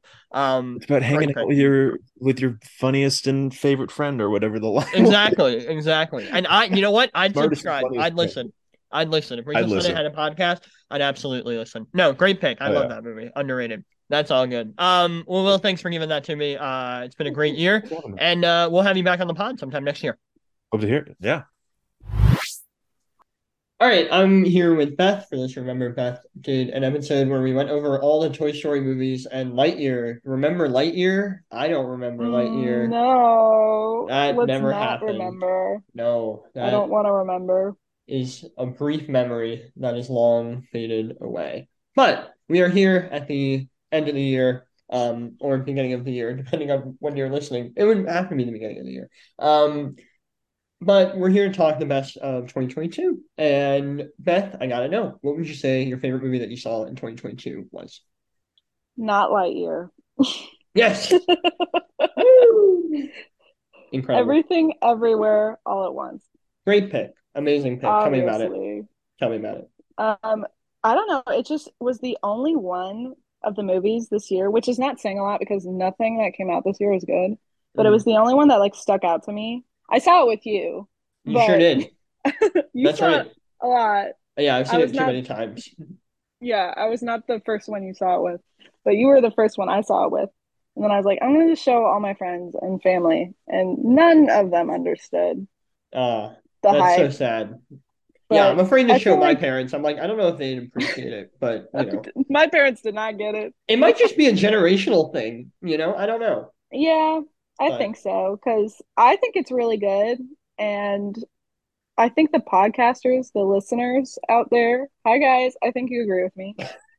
they're all nodding So their you know head what? in agreement. I can feel like a Yeah, sense in the force. They're all just like, yeah, yeah, cinematic really, masterpiece. yeah, Yes, I really agree with good. her. Yeah, I love that. No, that movie's amazing. I laughed, I It was cried, wild. I fell asleep, Oh, I woke up, I laughed, I cried. I didn't sleep. What are you talking about? There's no sleeping moments. There's no sleeping, not with that movie. I will say, for the fact that it's like, I don't know, 2.5 hours, it moves really quickly. We love that. Yeah, things just kept happening, and I was like, okay, Yeah, and the fact what's that happening? it's so crazy, and at multiple moments you think it's gonna like break, and it doesn't. It always like Yeah, comes back in, and you're like, I attaboy. know. I I love was that. like, is this the end? Nope. Can it end like that? Nope, it can't. Let's keep going. Yeah, no, incredible movie. The right pick, I feel. Right. And now you have a wild card pick. This can be something that you love, something that you hated, maybe something underrated. What's your wild card pick for the year? So I wanted to talk about Turning Red because Okay, I feel like great. that's a controversial one. No, it shouldn't For be. That movie's some incredible. reason, it Yeah, shouldn't be. yeah. I think that's like my second, maybe third favorite of the year. Mm-hmm. So I don't know why we're mad about pads, guys. Yeah. It's a cute little panda and she runs I around. know. It's such the panda. The red panda is so fluffy. Like, come on. You have to Yeah, and appreciate they it. It's have so cute. isn't it like a thousands? Like we go back to the thousands and That's it's like right. To the thousands. nostalgic. I Exactly. love it. We love our Why are we generational hating? trauma in Disney movies. Yes. That seems to be the villain in all of Callback Disney movies at this point. is It's our like, past. yeah, it's just like, all right, Disney's villains are Oh no God. longer like Scar or Maleficent. It's just generational trauma. And oh Yeah, man, no, I it's wish my parents literally understood me. just parents, mothers, fathers, Yeah. bad parenting. Beth, I have a question But for you, and you don't have to reveal the answer on the podcast, but you know, the people gotta know. How many times have you listened to the I Don't Have Nobody But You, the Four Town oh song? my God. Okay, so I thought my 2022 Wrapped or whatever the Spotify thing Yeah. was gonna be like not what it was because the whole album was just up there. I was like, I did not listen to that much. What are you talking about? That's Was incredible. it like number 5? I feel like we were all Four Town fans. Oh my God. It was so good. No, Turning Red's amazing. I laughed and I did cry at that one as well. Oh yeah. It was just, So yeah, cute. it hit all the right places. And the fact that it wasn't in theaters pisses me off. Oh my Why? God. Don't get me Why? started. Pixar, they are treating Pixar so bad, but I think they got a new guy up there. Yeah, Bob Bob, Iger is back. Bobby boy. the good Yeah, Bob. I think Bob will change that he because better. Jesus. Like, put him back. Like, Yeah. Strange World and Lightyear, those were the most Disney Plus ass movies. And the one good one you made, Turning Red, got put into Disney Plus. I'm very upset. Yeah. No, Has Turning Red anyone ruled. else? Yeah, has anyone else said Turning Red? Or is No, it just you're me? unique. Oh, damn it. I thought people were gonna be like, yeah, that no one's talking about that anymore. And that was like really good. But it's just Well, me. that'll be your thing. That'll be your segment. People are listening right now. They're like, "Oh yeah, Turning Red. Yeah, that's I right. forgot about that one. Yeah, I right. forgot about that one. The Exactly. one with the periods. Oh my Exactly. Yeah, God. That was good. that's right. That's right. And we Oh appreciate my your God. energy into bringing that back into the public consciousness. All right, you're doing your part, Thank you. and we all appreciate it. Yeah, I had to do my part, guys. Of course, As a woman. Thank you, Beth, for coming on the pod. I really appreciate it. We'll be sure to have you in the new year. At Yes. some point. Can't wait. All right, I'm here with Charles and Ronnie. For those who remember, they were on the infamous Space Pod where we had like 32 space movies, and we just set them up in a fight to the death to see who would become the champion. And honestly, there were no controversies. Everyone loved our decision making. Yeah, I never listened to it. Nice. Well, you didn't have to. It was the most popular episode. It doesn't need your approval. Idiot. Anyway, we are here to talk. We're at the end of the year. We're here to talk best movies. And Ronnie, you are going to take us off here. What would you say your favorite movie that you saw in 2022 was? So my favorite movie, I'm not saying the best. Don't ask me the best. But my favorite movie was Wakanda Forever. Sorry about the squeaky toy. That's the dog in the back. But yeah, Wakanda Forever. And just simply because I don't feel like they dropped the ball like any. I think that this was one of the harder movies to make that Marvel had to make, since they've been in the MCU. And I think they did a great job for what they were working with. I think it was a smart decision to kind of lean into, like I said, some of the real world stuff that was going on. T'Challa, or excuse me, but you get what I mean. But yeah, right. I think that was great. And that's probably post Endgame. Yeah, it's probably the best one to me. Yeah, I'd agree with that. Yeah. Yeah, I thought I thoroughly enjoyed it. I think Ryan Coogler is really good with his villains. Obviously, I think Killmonger, if you ask most people, I think he's maybe the best Marvel villain that they've come out with, and I really enjoyed what they did with Namor. I thought he was very sympathetic, and I don't know, I with a guy who has like wings on his feet, the fact that I was able to take that somewhat seriously, commendable. So yeah, I really enjoyed it. Now, Charles, I'm bouncing it to you. Favorite movie of 2022. What do you got? My favorite movie of the year was Aftersun. Tell me about it. What'd you like? I just think it was like just kind of a really beautiful, stunning meditation on a time in your life when you're remembering your childhood and what other people were going through, and relating what you're going through now to what your parents or anyone else is going through in the past. I thought it was incredibly beautifully framed. I think every shot in the movie was well composed, and they definitely milked every shot for what it was worth. Every shot lasted a while, but and it had a way of editing to where the camera would slowly move to set up a shot, and you knew it was going to cut to another striking image to whether it was like a match cut to nighttime. And every time I got a chill down my spine. And I think it had the strongest closing image to any movie this year. Yeah, I completely agree.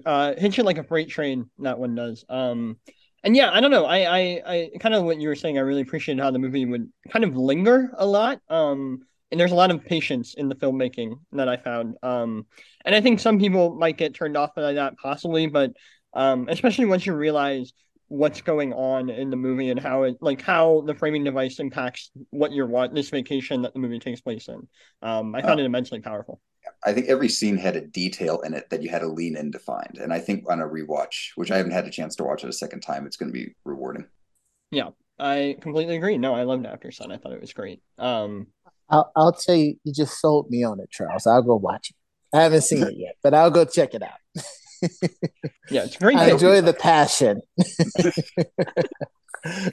Attaboy. That's what we're all about here. Anywho, so Ronnie, I'm going to bounce back to you. You have a wild card pick. This is going to be somebody you love, somebody you hated, maybe something underrated. What do you got? So, in pre-production, as we'll call it, you said no one had mentioned this, which is just surprising. But no, I'm going to go with Way of Water. Once again, I feel like this was a extremely hard movie to make. Yeah. Just with the time and money that was invested into it. The company was sold, right? Disney bought it, right? I think so, yeah, because Disney bought Fox, right? Yeah. So just all of that could be, could definitely affect, the product. And yeah, I think, they succeeded, once again. And I haven't seen it a second time, but probably do that tomorrow. You can't doubt Big Jim, all right? You can't, man. I loved when the whales showed up. I wanted to like stand up and cheer. I was like, I love those whales. From now on, we're gonna call him $1 Billion Jim. You can't miss. He's already hit $1 billion. He's already hit $1 billion. Oh yeah, and the numbers are rising. The numbers are rising. The $1 Billion Man. Gotta respect it. I'm gonna put the words "Don't doubt James Cameron" on my head. I'm gonna tattoo it, and I think it's a great idea. I thought it was awesome. I mean, it's silly, but like, oh my gosh, it was so exciting. Oh yeah, I definitely laughed at the movie a few times, but honestly, I consider that a plus. Yeah. It's all part of the experience, you know? Yeah. Oh, can I give one? Well, no. Well, go ahead, Charles. It's your show. It's my show. No, because I don't want to ruin his. No. Say what you got. Say what you got. All right, another one that I loved was Nope. You Okay. know? So yeah, I think I'm like really slipping with the names today, but Jordan Peele? Jordan Peele. Yeah, man, he's he always strikes up conversation. Very polarizing individual. Whether you love it or hate it, it's in the conversation. Hell yeah. I appreciate that. Nope rules. I love Nope. Nope. Nope's one of my few favorite movies of the year. Yeah. I agree. Charles, I'm bouncing it to you. You got the wild card. What do you got? So I thought about saying something that I really loved, like Jackass Forever. Hell yeah. But I'm going to go with something similar that I just watched, and let me tell you, I had a great time. And I'm going to say Minions: The Rise of Gru. Tell me about it. Tell me what it's very similar to Jackass Forever. A lot about camaraderie and aging. I think it's just a really rich text. No, I completely agree. Yeah, I was just like tears were forming out of my eyes 5 minutes in, and they just never stopped. Let me tell you, who is Bob? Always good. Yeah, I don't remember who the other short one was, but he was kind of funny. Do you think this is better or worse than the first one? Oh, it was better. Okay, all right. There you go. Were you amused by? Actually, I don't remember the first one at all. Okay. But how did you take with Steve Carell's vocal performance as young Gru, where it was just him but a higher pitch? Always good. I always stand by Carell doing whatever he's doing. Hey, get the paycheck, you know. And Pierre Coffin just doing cocaine and people paying him for it.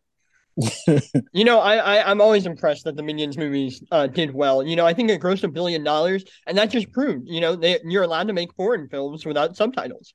You know, I have no idea what they were saying, but boy, oh boy, I felt it. You know. Yeah. You like you said, I felt every minute of it.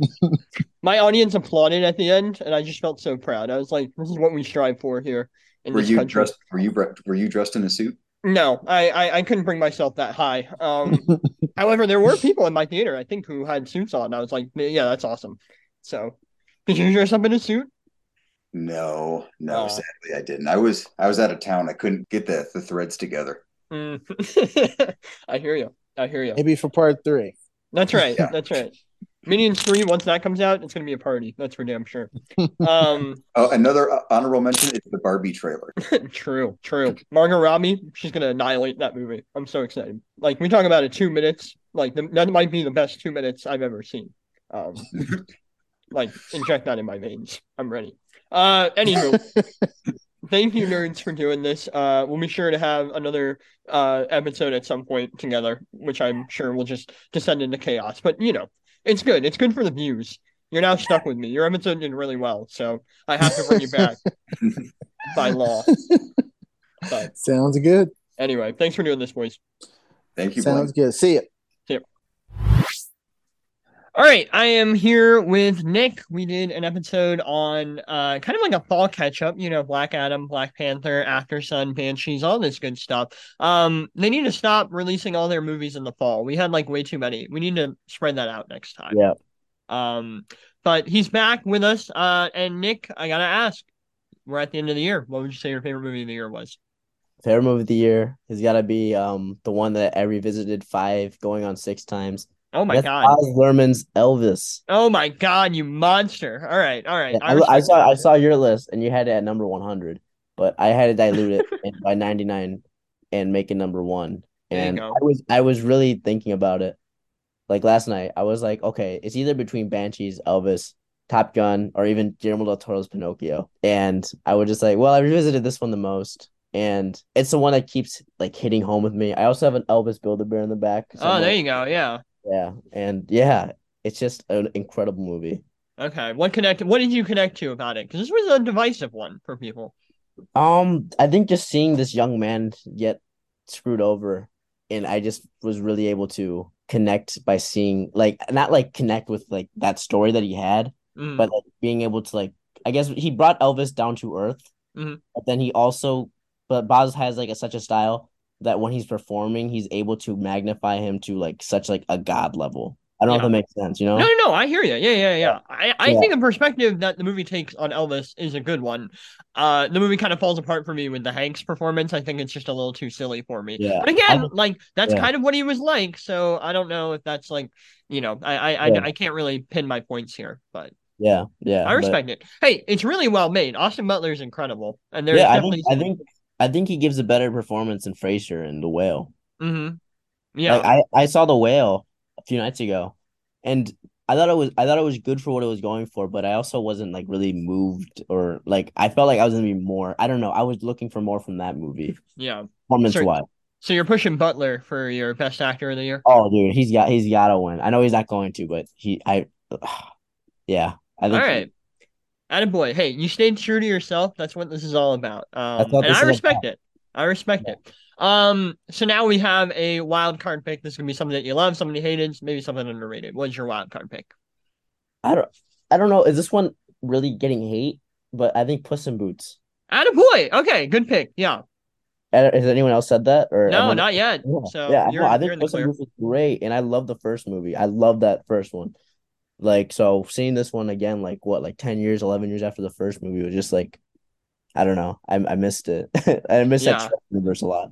Yeah, it feels like DreamWorks really stepped up their game with this one. I mean, I don't hate the first one, but I don't like love it. It's just kind of squarely in the middle. But this one, it feels like they really fired on all cylinders. It feels like, I don't know, they're most thematically mature since like Kung Fu Panda 2. And you're like, oh my gosh, you can take it seriously. The animation's gorgeous. The villain's like terrifying. Yeah, Mulaney was a really good villain choice for this movie. And like I think I was telling my friends about this. I think we need more movies where the villain's just a bad guy. They don't need to have redeemable qualities. Yeah, I feel like we're kind of in that age where it's like, oh, the villain's good because you understand its motivations. Like, no, just let him be a bad guy. You know, I like my villains nasty. It's so like, of course, it's a cartoon, but it's like so cartoony how bad he is. I love it. Like I miss that. That moment where you got the little Jiminy Cricket as like a guide was killing me. I thought that was a riot. That was so funny. It sounded like the Jimmy Stewart impression was crazy. I was like, dude, how did they come up with this movie? It was incredible. Yeah, no, I just kind of like out of nowhere swing from DreamWorks at the end of the year to be like, hey, by the way, here's like one of our best movies. Here, yeah. Right. Yeah, that's my favorite DreamWorks in a while. Probably. I know. Yeah, I don't know one of the last I really liked. Yeah, I hope it does well at the box office. I'm really hoping that it can, fight through the Avatar domination that's it's going through. But, oh, don't worry, Babylon's in its way. Yeah, that's not doing great either. Awesome. Well, thanks for the pick, Nick. We will have you back on the pod sometime next year. All right, thank you. Of course. All right, I'm here with Chase. For those who remember, Chase was recently with me with kind of a fall movie catch-up of sorts. For some reason, during like the week of Thanksgiving, they decided to drop like 9 movies on us, which is very cool and also kind of overwhelming. But we got through it. And try to work a job at the same time. Exactly. It's like they can't give us that much time. But talked a bunch. Glass Onion, Fabelmans, Bones and All, a bunch of others. You love them at this point. But Chase, I gotta ask you, we're at the end of the year, 2022. What would you say your favorite movie that you saw in 2022 was?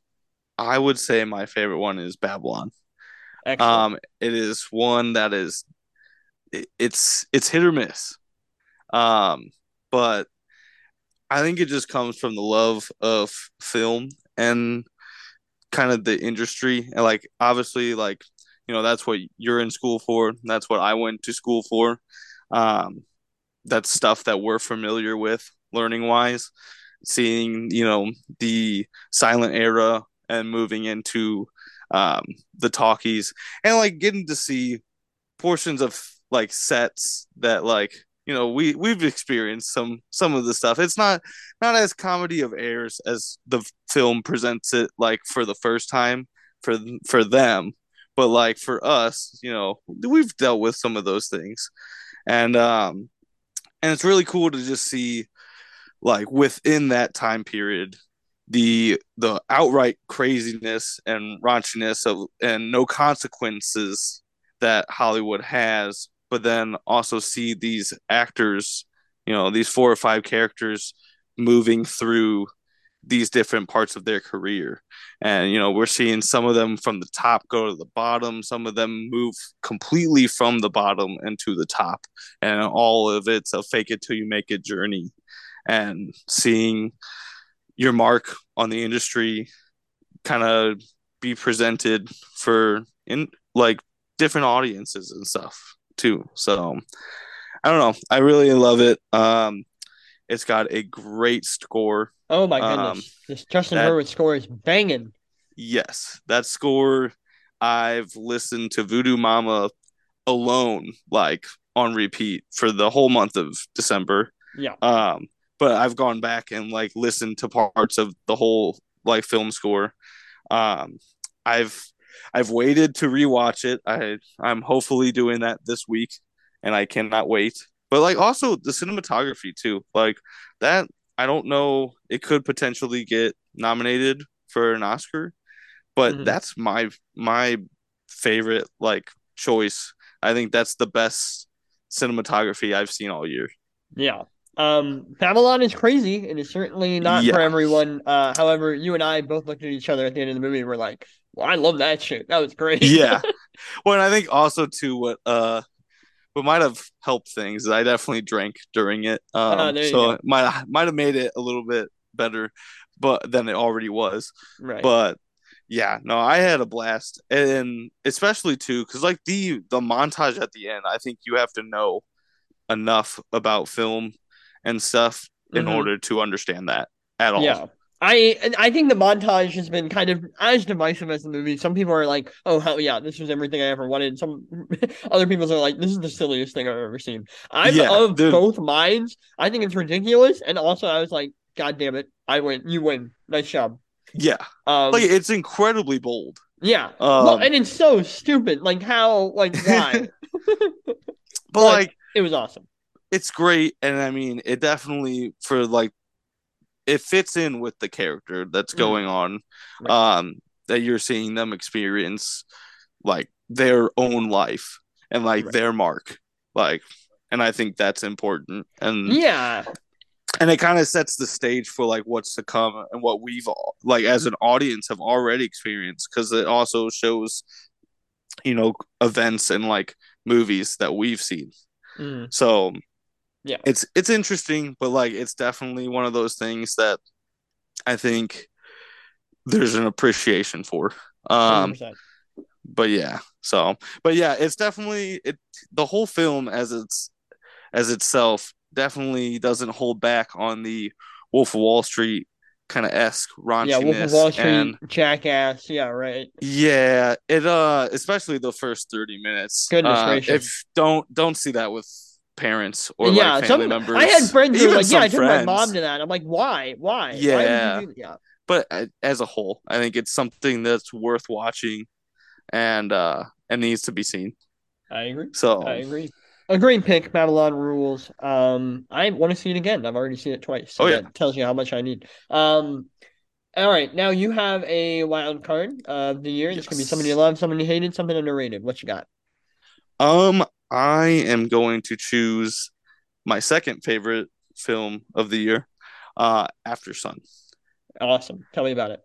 So this one is basically like it's the director's like own experience, I'm pretty sure, but yet it's a father and a little girl, like his daughter.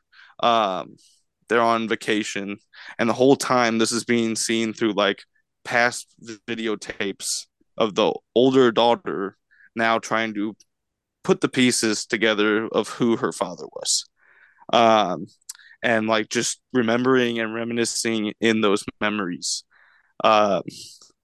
and it is incredibly emotional. and heartbreaking, and one that even by the end of the movie, like, will leave you just destroyed Yeah. and with something to chew on for, weeks to come even. Like I remember, the next couple of days just like sitting there going like, wow, like Yeah. there's so much, and I'm like just still comprehending it all and taking it in. Well, No and it's matter hard even to- in like how much I know, like what's going on and everything. It's just you're putting perspective in your own life too. And I think that hits home, and it's hard. Yeah, well, and it's one of those things where it starts out and you're like, all right, this is kind of cute. Like, what exactly is going Yeah. on? And the more it goes on, the more you realize what the framing device of the movie has to do with what you're looking at. And it all kind of coalesces in like this big emotional like ball that is just Yeah. like weighing on your chest. And then even though the movie ends, the ball's still there. And you're like, oh my Yes. gosh. There's a sequence involving the use of the Under Pressure The song from best Queen. use of Under Pressure. Yeah, it is phenomenal stuff. Yeah. If you're not emotionally moved by the end of that, you're a monster. That also, that entire sequence too, like I started listening to Under Pressure for like that week as well, like just because that movie Yeah. stuck with me. Right. And like just kept replaying that in my head. It was like I couldn't move past it. Like it was such a great sequence. Yeah. Incredible performance from Paul Mescal. He's really been running the Yes. gauntlet recently. Shout out to Normal People on Hulu. Just a fantastic, Yes. devastating piece of television. But a great child performance as well. Oh, yeah. Sometimes I get scared when children show up in my movies. I'm like, hopefully you bring the heat. And she's amazing. I forget her name. Frankie Coro, Or I yeah, think is Corlo or her something. name. Yeah, she's awesome. And she's phenomenal. Yeah. And the whole thing too, it is very hard to have something so personal Mhm. be so acted and feel like real. Mhm. Like it literally doesn't feel like these are two actors. It feels Yeah. like an actual father daughter, like on a trip. Like you're watching their actual life. And that is hard to come by, Mhm. like by a long shot. And even just like certain things too, like it's and like you get to know this as you get older, like how much your parents hide from you, Mhm. like and whatnot, good or bad. But you see it in that movie a lot. There's so much that just it's unraveling, and you're just sitting there and you're picking up new pieces of the puzzle, new heartbreaking moments, and yeah, it's one that I love. It's one that like I wish I could have bought immediately after I saw. Like sure. it's definitely one that I think I will rewatch in the years to come, and I think it will hold the same impact. Yeah. Which is not an easy thing to do either. Mhm. Even with knowing everything, I think it allows you to still unravel every piece and find new things that you missed the first time. Yeah, I agree. So, yeah, an incredible debut from Charlotte Wells, and the Oh, fact yeah. that like that's her debut, it's like, what else do you have in the canon? yeah, it'll be and it's exciting to follow her also through. just like sign whatever project she's got coming next. Right. A very exciting voice, and I'm excited to see what comes next for sure. Yes, like I will give you my money now. Right. Sign me up. Right. Opening night. I'll be Season there. passes. Yes. Awesome. Well, Chinks, thank you for doing this, and we'll be sure to have you on in the new year. I know there's several subjects of interest that Oh, yeah. you and I are both sharing in the coming year, so we'll definitely Yes. have fun with that. But Very thanks for doing much. this, man. Yeah, thank you for having me. I always look forward to this, so I'm excited I get to do it again. All right, and that'll do it for this episode. Thank you to everyone who showed up on the pod. I appreciate all of your input and time that you put into the episodes this year. I think it's been a good year. Obviously not a ton of pod episodes as there was in 2021, but that's okay. I'm pretty proud of a lot of the stuff that we put together. So yeah, thank you guys for listening. if you made it this far. And here's to the new year. Let's make it a good one. You can find The Real View on Spotify, Google Podcasts, Apple Podcasts, Anchor, wherever you find your podcasts. We are there, and we will see you next time. Bye.